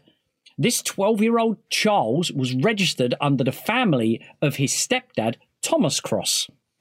There were 120 official documents and censuses and this, that, the other, chartering the life of the man who gave his name as Charles Cross. However, 119 of these official documents have his name as Lechmere. His name was... Go on. So this is where we were talking before, like when you went to the toilet. We were saying that the name, I can't remember what the word is for like linealogy or whatever of these people, but it is like, do you have any aunties or uncles that are like, oh, she's called Mary, but she's like, she's Mary, she's Moo, she's so and so. Like, so it doesn't necessarily mean that those are the real names. The one thing that confuses me about these names is like these Eastern European names like Lechmere and stuff like that is they've got British names. So we were saying that when you come to England, they just give you a British name. Like that's one of the, like, so Ben had told me earlier on that he's not seen Titanic. There's a scene in the deleted scenes of or the extended scenes of that, where they're taking the Irish names and the guy says his name and he doesn't understand it. So he calls him like Ian, but it's like I-I-I-N. That happens in Godfather, that happens in Scarface. That happens in loads of films. Well, so this is the difficult part of the noting of that history that becomes like, so you've just said that the son was called Charles, but the dad was called Thomas, right? So it's you know, so that was his gets so confusing. Yeah, that was his stepdad. He was a police constable. His mother married again, and his name was Thomas Cross. He was born Lechmere, and as the census records showed on all of those 120 documents that were able to be recovered, he always named himself Lechmere as growing up. Even the family did, even after that they had divorced, right? He then marries his mother marries into this second family, the PC Constable Thomas Cross. He then is registered this address as Charles Alan Cross or whatnot, as the stepdad of Thomas Cross. But yet, all the rest of it was Lechmere. So he's going by the name of Lechmere, but then he lies to a police officer and says that his name's Cross. Why would you do that? Why would you lie? That was the big thing that the thing that I read was the big thing that, like, this whole time in the, let's like break it down to the incident, he said, oh, it's just Cross, it's Cross. And the thing we were talking about before was about like about not trying to be, you want to be in that country, but you don't want to be alienated by your peers. So you would say that you had a name like Cross. Right, I understand what you're saying. So like you're like, oh, my name's, I think there's a part in Four Lions where he talks about it. He's just like, what's your name? And he's like something Smith or whatnot. Oh yeah. No, it's because you don't want your peers to think that you're from an ethnic background. So you would be like, oh, I'm this, I'm that, and you did like you have it all the time. Like I tattooed a Muslim guy and he wrote his name down, and I was like, oh, all right, cool. Like in my mind, it didn't matter, but then the person who I had working on my desk at the time, he was just like, oh, that was a strange name for that kind of guy. And I was like, yeah, it was, but you don't think about it, but that's, I understand what you're saying as well. It's like an integration thing, right? So and as well, I don't know. Probably, sorry, Ben. I admit there are a lot of reasons for him to be the killer at this scene, but what evidence is there to link him to the other murder? Well, don't worry, mate. I've got it all here. I have got it all here. I can promise you that. There you go. Turn that frown upside down. Other murder. So, interesting thing about Lechmere is the route he takes to work. All right, Lechmere's walk to work had him. Killers. Sorry. Past all the other killings. Hey, you're just taking the piss. Hey, right. This is a war.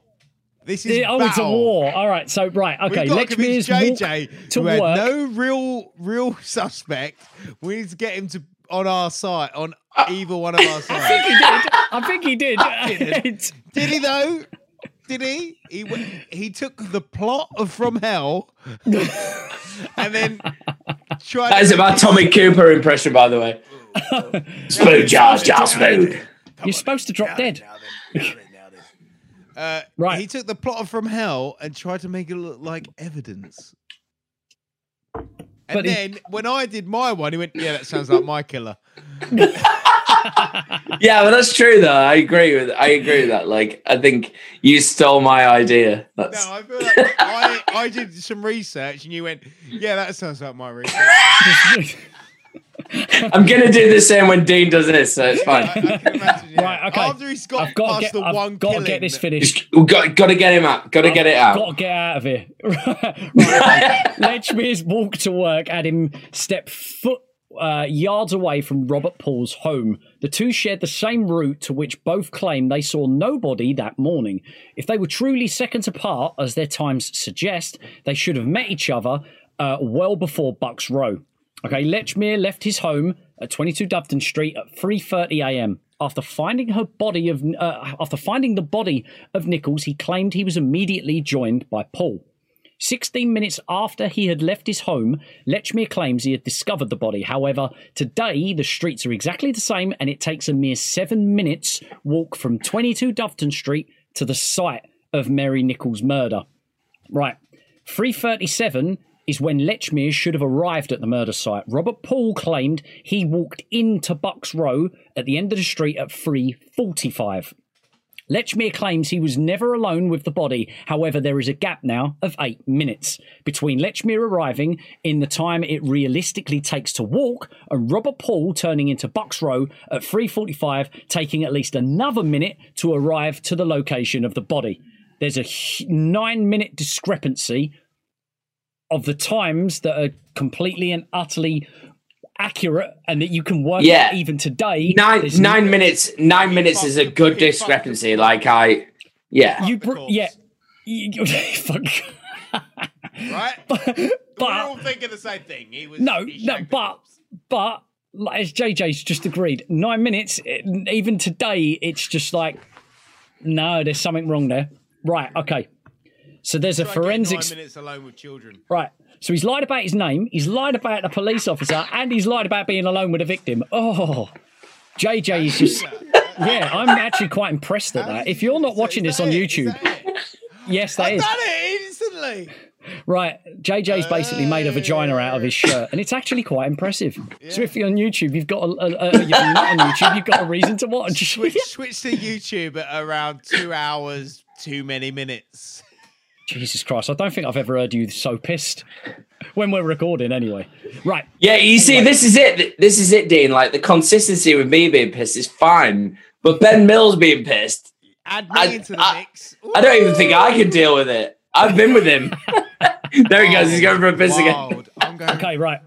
Right, here we go. So we're moving on to kind of like the body itself. So Jason Payne James, a forensics physician, assessed the post-mortem, saying there was evidence of manual strangulation through a bruise on the lower part of the jaw on the right side of the face, an incision completely severing all of the tissue down to the vertebrae, and a total of 12 puncture wounds to the abdomen.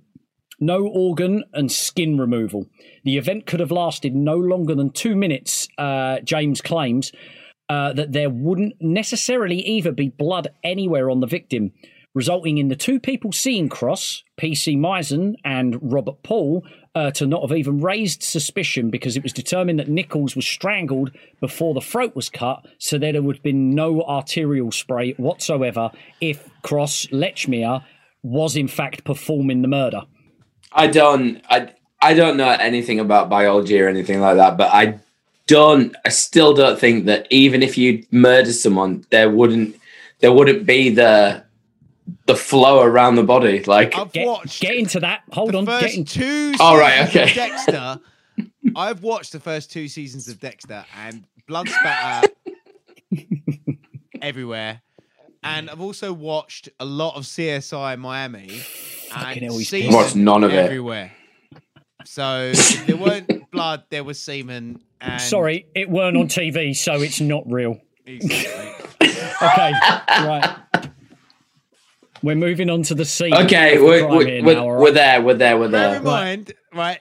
We mocked, but Dean has got so much more evidence, crime scene evidence in his thing that me and you have combined. Yeah, because Dean's picked the one that fucking could be the killer. That's what I'm saying. Baby. Like, I picked the one that was the fucking reptilian. Of course mine. David Icke might as well have fucking told me mine. Like, I picked the David Icke might have been like, well, it's obviously the fucking the reptilian prince. God, you picked some fucking jet setter who's just like, as he pours a fucking bottle of whiskey into his glass. Yeah, my guy was just a fucking. He was a bit murderer. He was a bit of a. He was a dandy. He was a dandy. You picked the dandy. I picked the traveller, and he picked the murderer. Can I finish? Yes, I know. I've got to get out of here as soon as I can. I know. If you're listening to this podcast in the future, don't say anything fucking dumb. Don't blame him. Don't blame him for this okay. evening. Ben, shut up. Ready? Right, here we go. All right. Tuesday, it's the only way I know November. you can get. It's the only way I know I can get to him is just be blunt. Right. Okay, we're going to the scene. Lechmere has claimed that he did not hear Paul approaching until around 30 to 40 yards away. Are we still on the first? No. One. I'm going for a week because I've got one suspect. No, I mean on the first murder. Like, I'm getting to it. I'm nearly done, dude. Like, I'm nearly done. Go on then. Go on. JJ's gone now. JJ's got his earphones on anyway. So, right. He must have heard Paul. Right, I'm going to start that sentence again anyway. Lechmere claimed that he didn't hear Robert Paul approaching until around 30 to 40 yards down Bucks Row. However, he must have heard Paul being disturbed. The wounds were less extensive, meaning he was stopped. Her skirt was pulled down to cover the abdominal wounds, whereas other victims had their skirts pulled up above their waist. Go on, Ben. No, I'm agreeing with you on that. Oh, bit. right. So that makes sense. Lechmere was given no choice but to cover his attempts and bluff his way out. He had a full minute to consider his options and deal with the witness, Robert Paul, who was slowly approaching.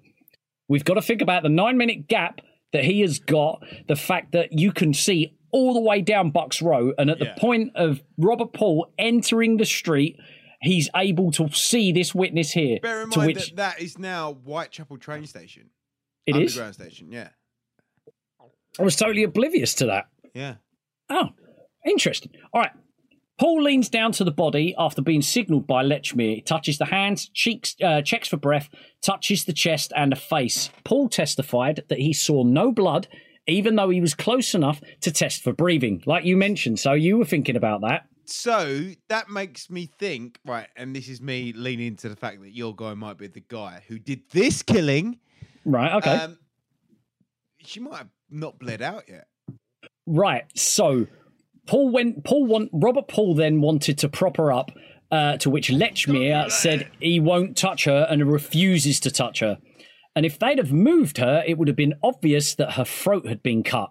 But they were saying that it was too dark at the time when Robert Paul was checking the body, that he didn't see any blood whatsoever.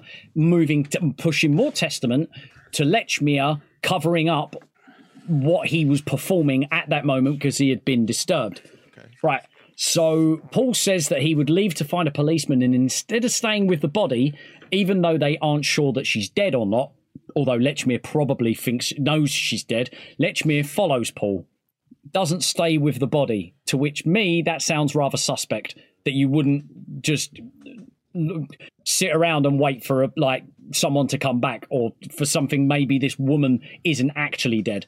So Lechmere follows Paul. 2 minutes later, they bump into PC Neil. 2 minutes later, PC Neil finds the body. That is the miraculous police officer that happened to turn up after Lechmere had told PC Misen that there was another police officer waiting. He's the guy that just so happened to be there at the correct time, to which if he wasn't, I still to this day believe that he would have been the prime suspect, and if not found guilty of it. Right.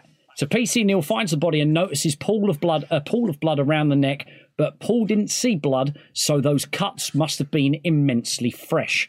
Robert Paul reported not seeing any cuts whatsoever, but the fact that PC Neil 2 minutes later discovers the body and notices a pool of blood, that must mean that Lechmere, at that moment of seeing Robert Paul entering Bucks Row, was halfway through performing his slaughter, had noticed that there was a person observing him, and within the minute that he had spare, has dealt with, covered up what he has done, Robert Paul's then assessing the body, wanted to prop her up. If he props her up, her neck opens up, blood goes everywhere. And then it would also start putting even more blood on Lechmire's hands. Okay, so I need to find out. There we go. Yeah, so the blood must have been immensely fresh for when PC and Neil turned up, because he said there was a pool around the top of her head from where it had been flowing out of her neck, because they believe that she had been strangled first and then her throat cut and stabbed, to which then there would have been no arterial bleeding. There was nothing going on in the body. Then it would have just gradually and slowly leaked out. All right. So just to clarify, this one is probably the closest to actually seeing a prime suspect. Absolutely. Yeah. Am I right? Am I right in believing that? Like, it's the closest to seeing a prime suspect. So the actual attack and the murder happened. Yeah. Yes. Possibly. But with the most visual evidence, apart from the guy who said "go away," the other guy, I can't remember his name, but this isn't the same one. This one isn't not the same one. You're thinking this is suspects coming up straight after the murder, whereas in the other one was just like the guy who apparently got convinced that it was him. Lechmire, or whatever his name was. Yeah, Lechmire was performing. Well, my theory is Lechmire at that time was performing the murder and doing basically looking at tearing her open and throwing everything everywhere. To which Robert Paul, has just turned up down the back end of Bucks Row, which is the direction Lechmire would have been going in anyway. Because it's the same. It's the same street that you said you can only come in one way and leave the other. And to this day, you can only come in one way or one way out. Yep. Yeah. So there were no exits. And for PC Neil and Robert Paul, to say that there was no blood where he had just witnessed the body, but within 2 minutes, a police officer's coming round on his beat, looks over and sees a massive pool of blood around her neck. Happened. That's just happened. Yeah. That has absolutely just happened. Okay, so... Can I shock you? Go on.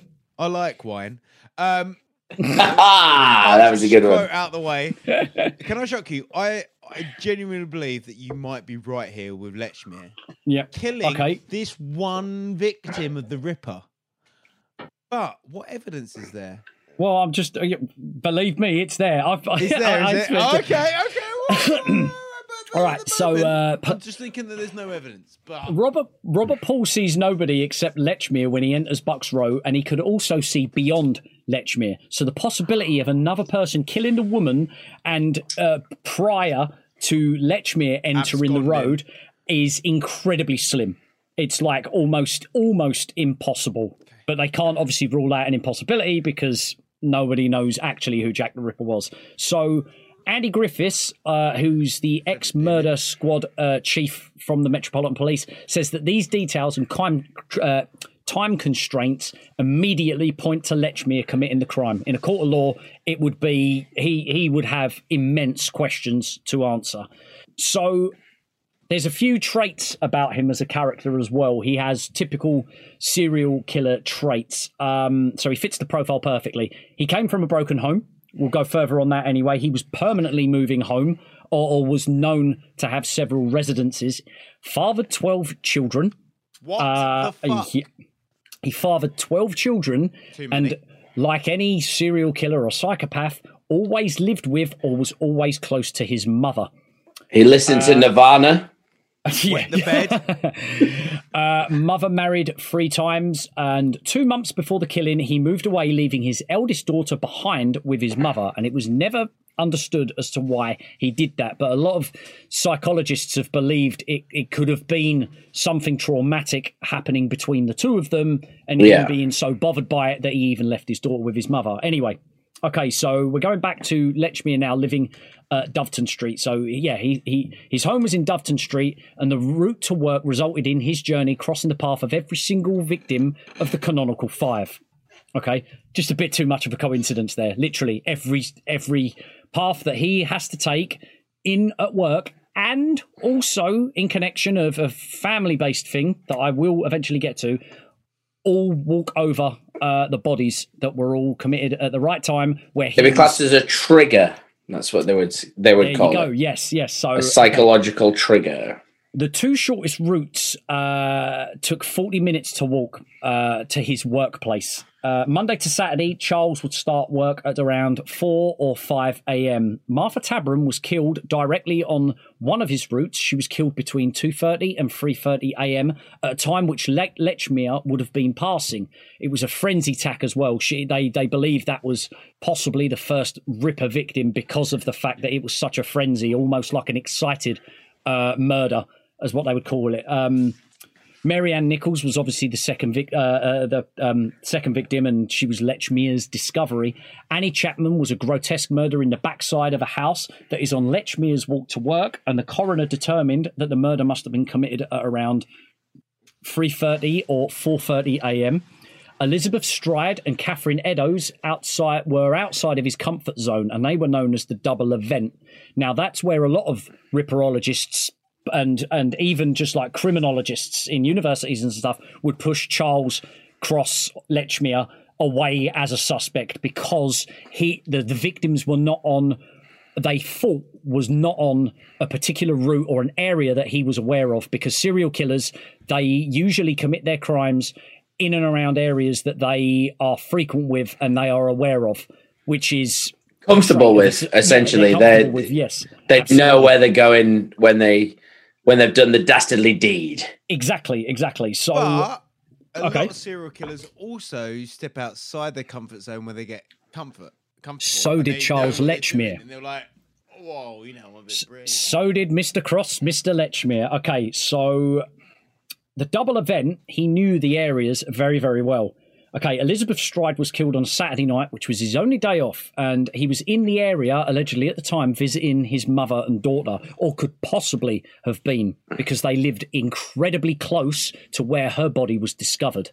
If he did, his route home would have taken him past the murder site, once again, not finishing his work, because this was the murder that JJ, you were thinking about, of the Dershowitz guy. Yeah. Who the body was found in the dark the parking area where he was taking his throat cut, and it was again it was one of the he did have to go inside, didn't he? That's it, a Welshman. But Dershowitz.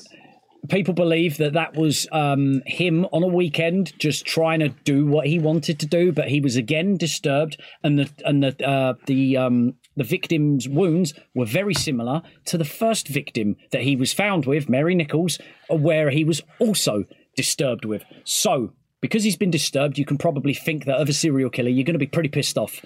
You haven't done so you're built up with frustration. You haven't released all of your frustration. So he's left the scene and walked a route that he knew for 20 years because of his workplace. He had worked there for so long, and that took him through Mitre Square, where Catherine Eddowes was mutilated and where everything was absolutely thrown everywhere. There you go, the Masonic signs that JJ's demonstrating. That's where he's had a lot of his times. And there are also people, not particularly that I've done with my research, but I have heard of it, that people have actually walked the route that he would have taken, and within the time window, again, totally would have been plausible for him to have committed the murders. So Mary Kelly, we're getting to her because this is the interesting one as well, because again, kind of feels like it's out of the comfort zone. With the double event, it was on the route to work and it was at his mother's old house. But sorry, Ben, go on. I'm going to say that the Mary Kelly one doesn't really fit with any of the suspects except for one. Because she escaped. She went to Ireland. She went to Ireland with Prince Albert. Okay, so Mary Kelly was attacked between 3 or 4 a.m., which when all the murders have particularly happened, and when Lechmere is on his one of two routes to work each time. Okay, so she was killed in a lodging house, again, kind of outside of his comfort zone, or at least outside of his walk to work. But what historians have also found is that the lodging area to which she stayed was in the middle of a housing estate where Lechmere grew up.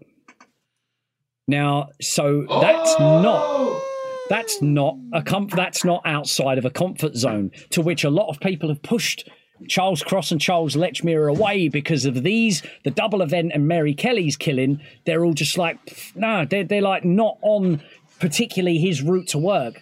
But they ended up doing some research through census things and this, that, the other, and they actually found that the lodging she was staying was situated in the area where he grew up. So he knew the area incredibly well. There wasn't really, obviously, too many details of how he possibly committed the murder breaking in. But what one historian had recently found out funnily enough, I think maybe possibly in the last decade, a historian expert on Pickfords, which is, I think they're like one of the longest serving companies in London. I could be completely wrong. But Pickford Pickford are a salvage, but they deal in antiques and they were a delivery service as well. As well. Now, they are from what I know from Pickford's, because this links with Francis Tupplety. Mm-hmm. If that's what he was called. I'm so drunk I can't remember. Tumblety, they go into houses and take out the things, and then they sell all the good stuff. And then they also do find like family trees and stuff like that. So that's could be. I was quite surprised that there was like a historian for this company, but what he had discovered is back then they had only known that Lechmere was, because he was a very, very seen and gone suspect. It was only until like 100 years later that people were genuinely like, this guy that lied about his name and actually has a different name and and actually links up quite well could be quite of interest. So what he had found out is at the time when Lechmere was employed for the 2 decades at I can't remember what the name of the company was. They weren't Pickfords, but he was back then. They were called something else, but they eventually renamed to Pickfords. He was in fact a meat deliverer, so he would have been. It would be normal for him to have been absolutely smothered in blood at any time when he was seen. So also been like the leather apron, which was originally caused. Was thought of to be like, the guy with a leather apron, cut proof, blah, blah, you know. And a lot of people have sat there and been able to say, well, if someone was to go into Mary Kelly's lodge and commit what they did, what happened to Mary Kelly, he was seasoned in cutting up shit. Yeah, and he would have been like AC Slater, like what we were talking before. The sticks now. Cutting up the dance floor. But slapping those sticks. That kind of brings to a conclusion as to how much I am pointing the finger at Lechmere. He sounds like either Jack the Ripper or the unluckiest man alive for all of these things that can point towards him being absolutely responsible, or at least responsible for one of the killings. Like, to use the same Alan Partridge quote again, can I shock you?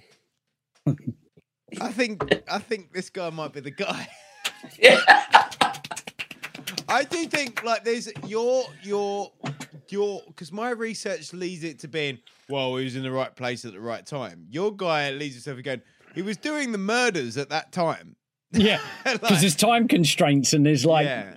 Whereas my guy's like, well, he was a murderer and he was in Whitechapel. Yeah, and they're more interested with trying to throw Jews and Polish immigrants as the top suspects. So both of us guys don't really lend themselves to being those typical. Oh, whoa!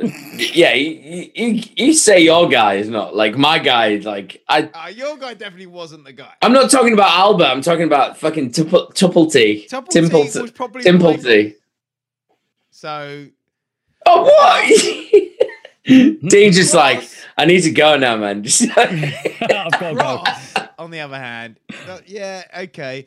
But I genuinely think that Mary Kelly's murderer was a different guy altogether. Because it was so different to everything else. Because it was so bad. I think it was Joseph Barnett, her boyfriend. Barnett was the one. Just going back onto Dean's one though, like the fact like the big fact, and I understand it because in my mind it's all about like the immigration thing. That was a huge thing at the time. He said to the first police officer, "This is my name, Cross." Yeah. And then he said in his interview afterwards that it wasn't Cross. He said it was. I don't even think it was. I don't even think he said it was his actual name. Well, he didn't tell the first police officer he saw his name. It was only after Robert Paul had been in the paper that he had to sit there and then go to the inquest, to which he then called himself Cross. But exactly, which is Lechmere. which in my mind is God, I'm fucking wasted. He had to do it under oath. He had to do it under oath back then as well, and to swear on the Bible. Like, but if you are but that's the thing. If you are an immigrant and you don't believe in the God that the English Church or the Catholic Church is giving to you, you would just be like, yeah, I am this. But one thing in my mind, like consciously, if someone says to me, you have to swear on this.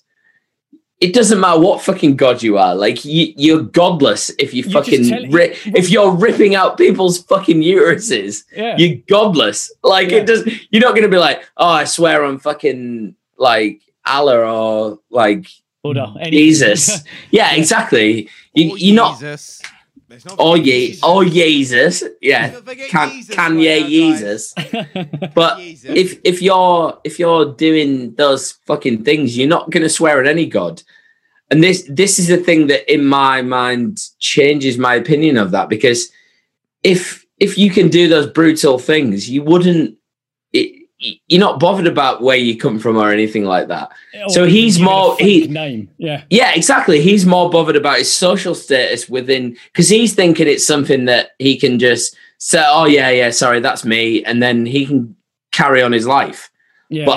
Not in a way that he's done it, just in a way that like, I don't want any attention bringing to me because I'm an immigrant, and I don't want people thinking that I'm a fucking murderer the rest of my life. You know, that's how I see it. Like, I understand. You know, like seeing it from a point of view of that. The bit that got me for it though was when they actually timed the journeys that he would have to take. Yeah.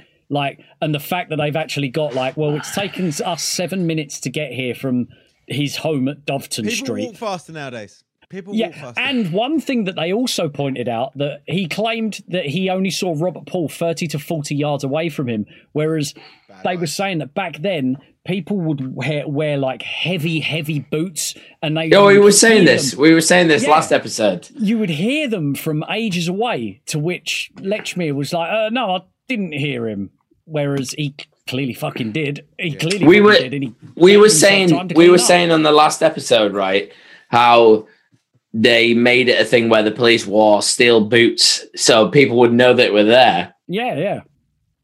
You've got to you've got to look at it how it is now. Like people wouldn't do that. Like there's no noise pollution. You've got to look at it like a human level.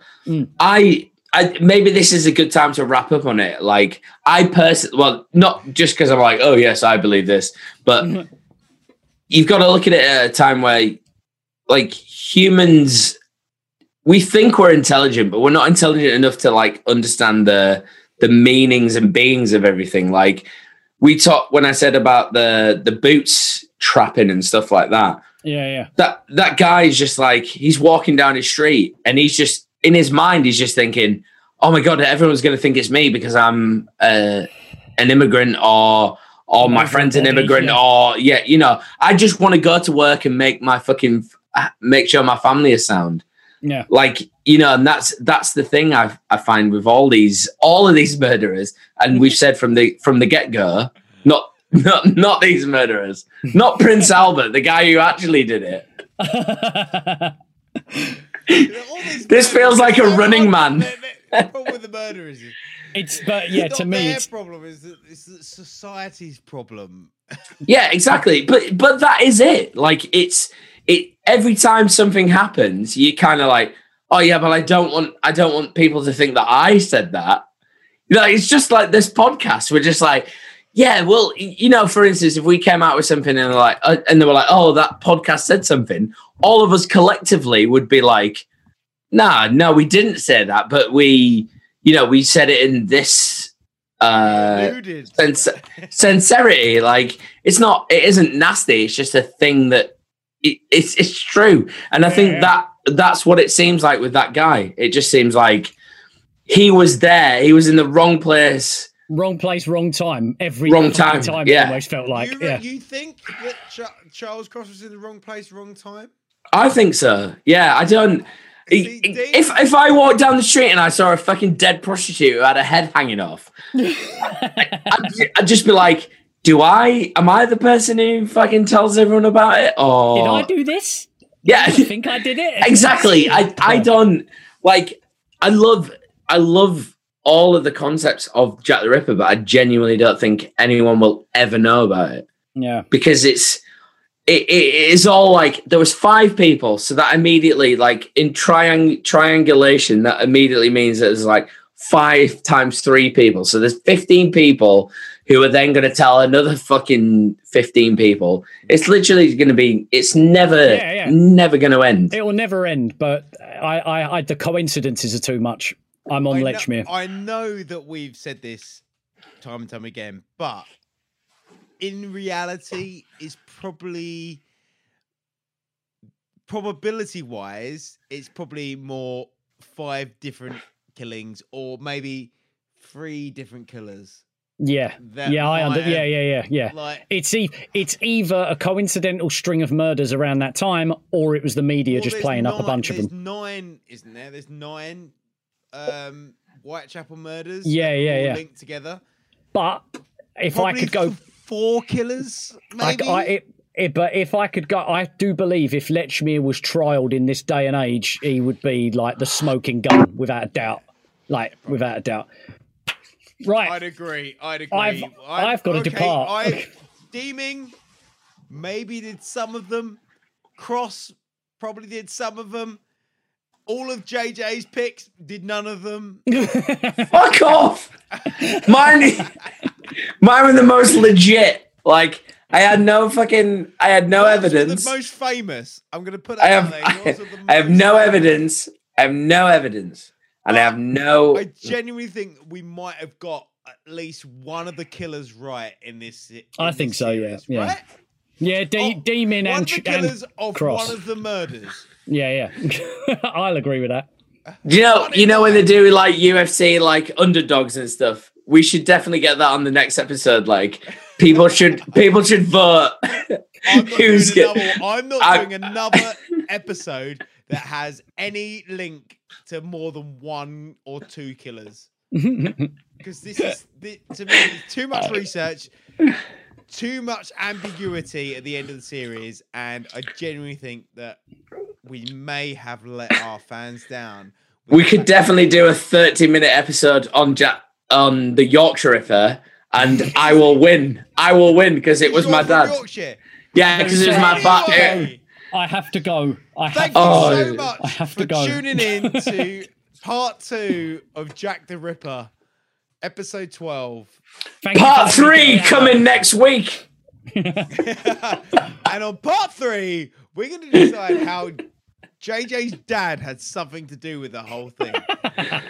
Part 3, I'm going to America. I'm going to get Dean wasted. Please. Another 3-hour episode. And thank you, Dean. I know that you've had a long day at work, but unfortunately, we don't have work at the moment. I know you don't. Lucky. We're in lockdown. I didn't have work today, and I made a music video for Enya. And I did nothing, Dean. And also, you have a new president. Yeah. He is a child sniffer. Child sniffer. I have He's to a go. child. Oh my god. Make sure you sign up for Patreon. Please. Make sure you're on the Discord. And thank you so much for listening. Jeffrey Epstein didn't kill himself. He didn't. Love you all. Bye-bye. That's what happens. When it comes to it, in the thing. Oh, maybe they did. So in the back, there is a light brown jacket. Cool story. Without those lies, we definitely won't be the last. We'd like to welcome you. Not another conspiracy cast.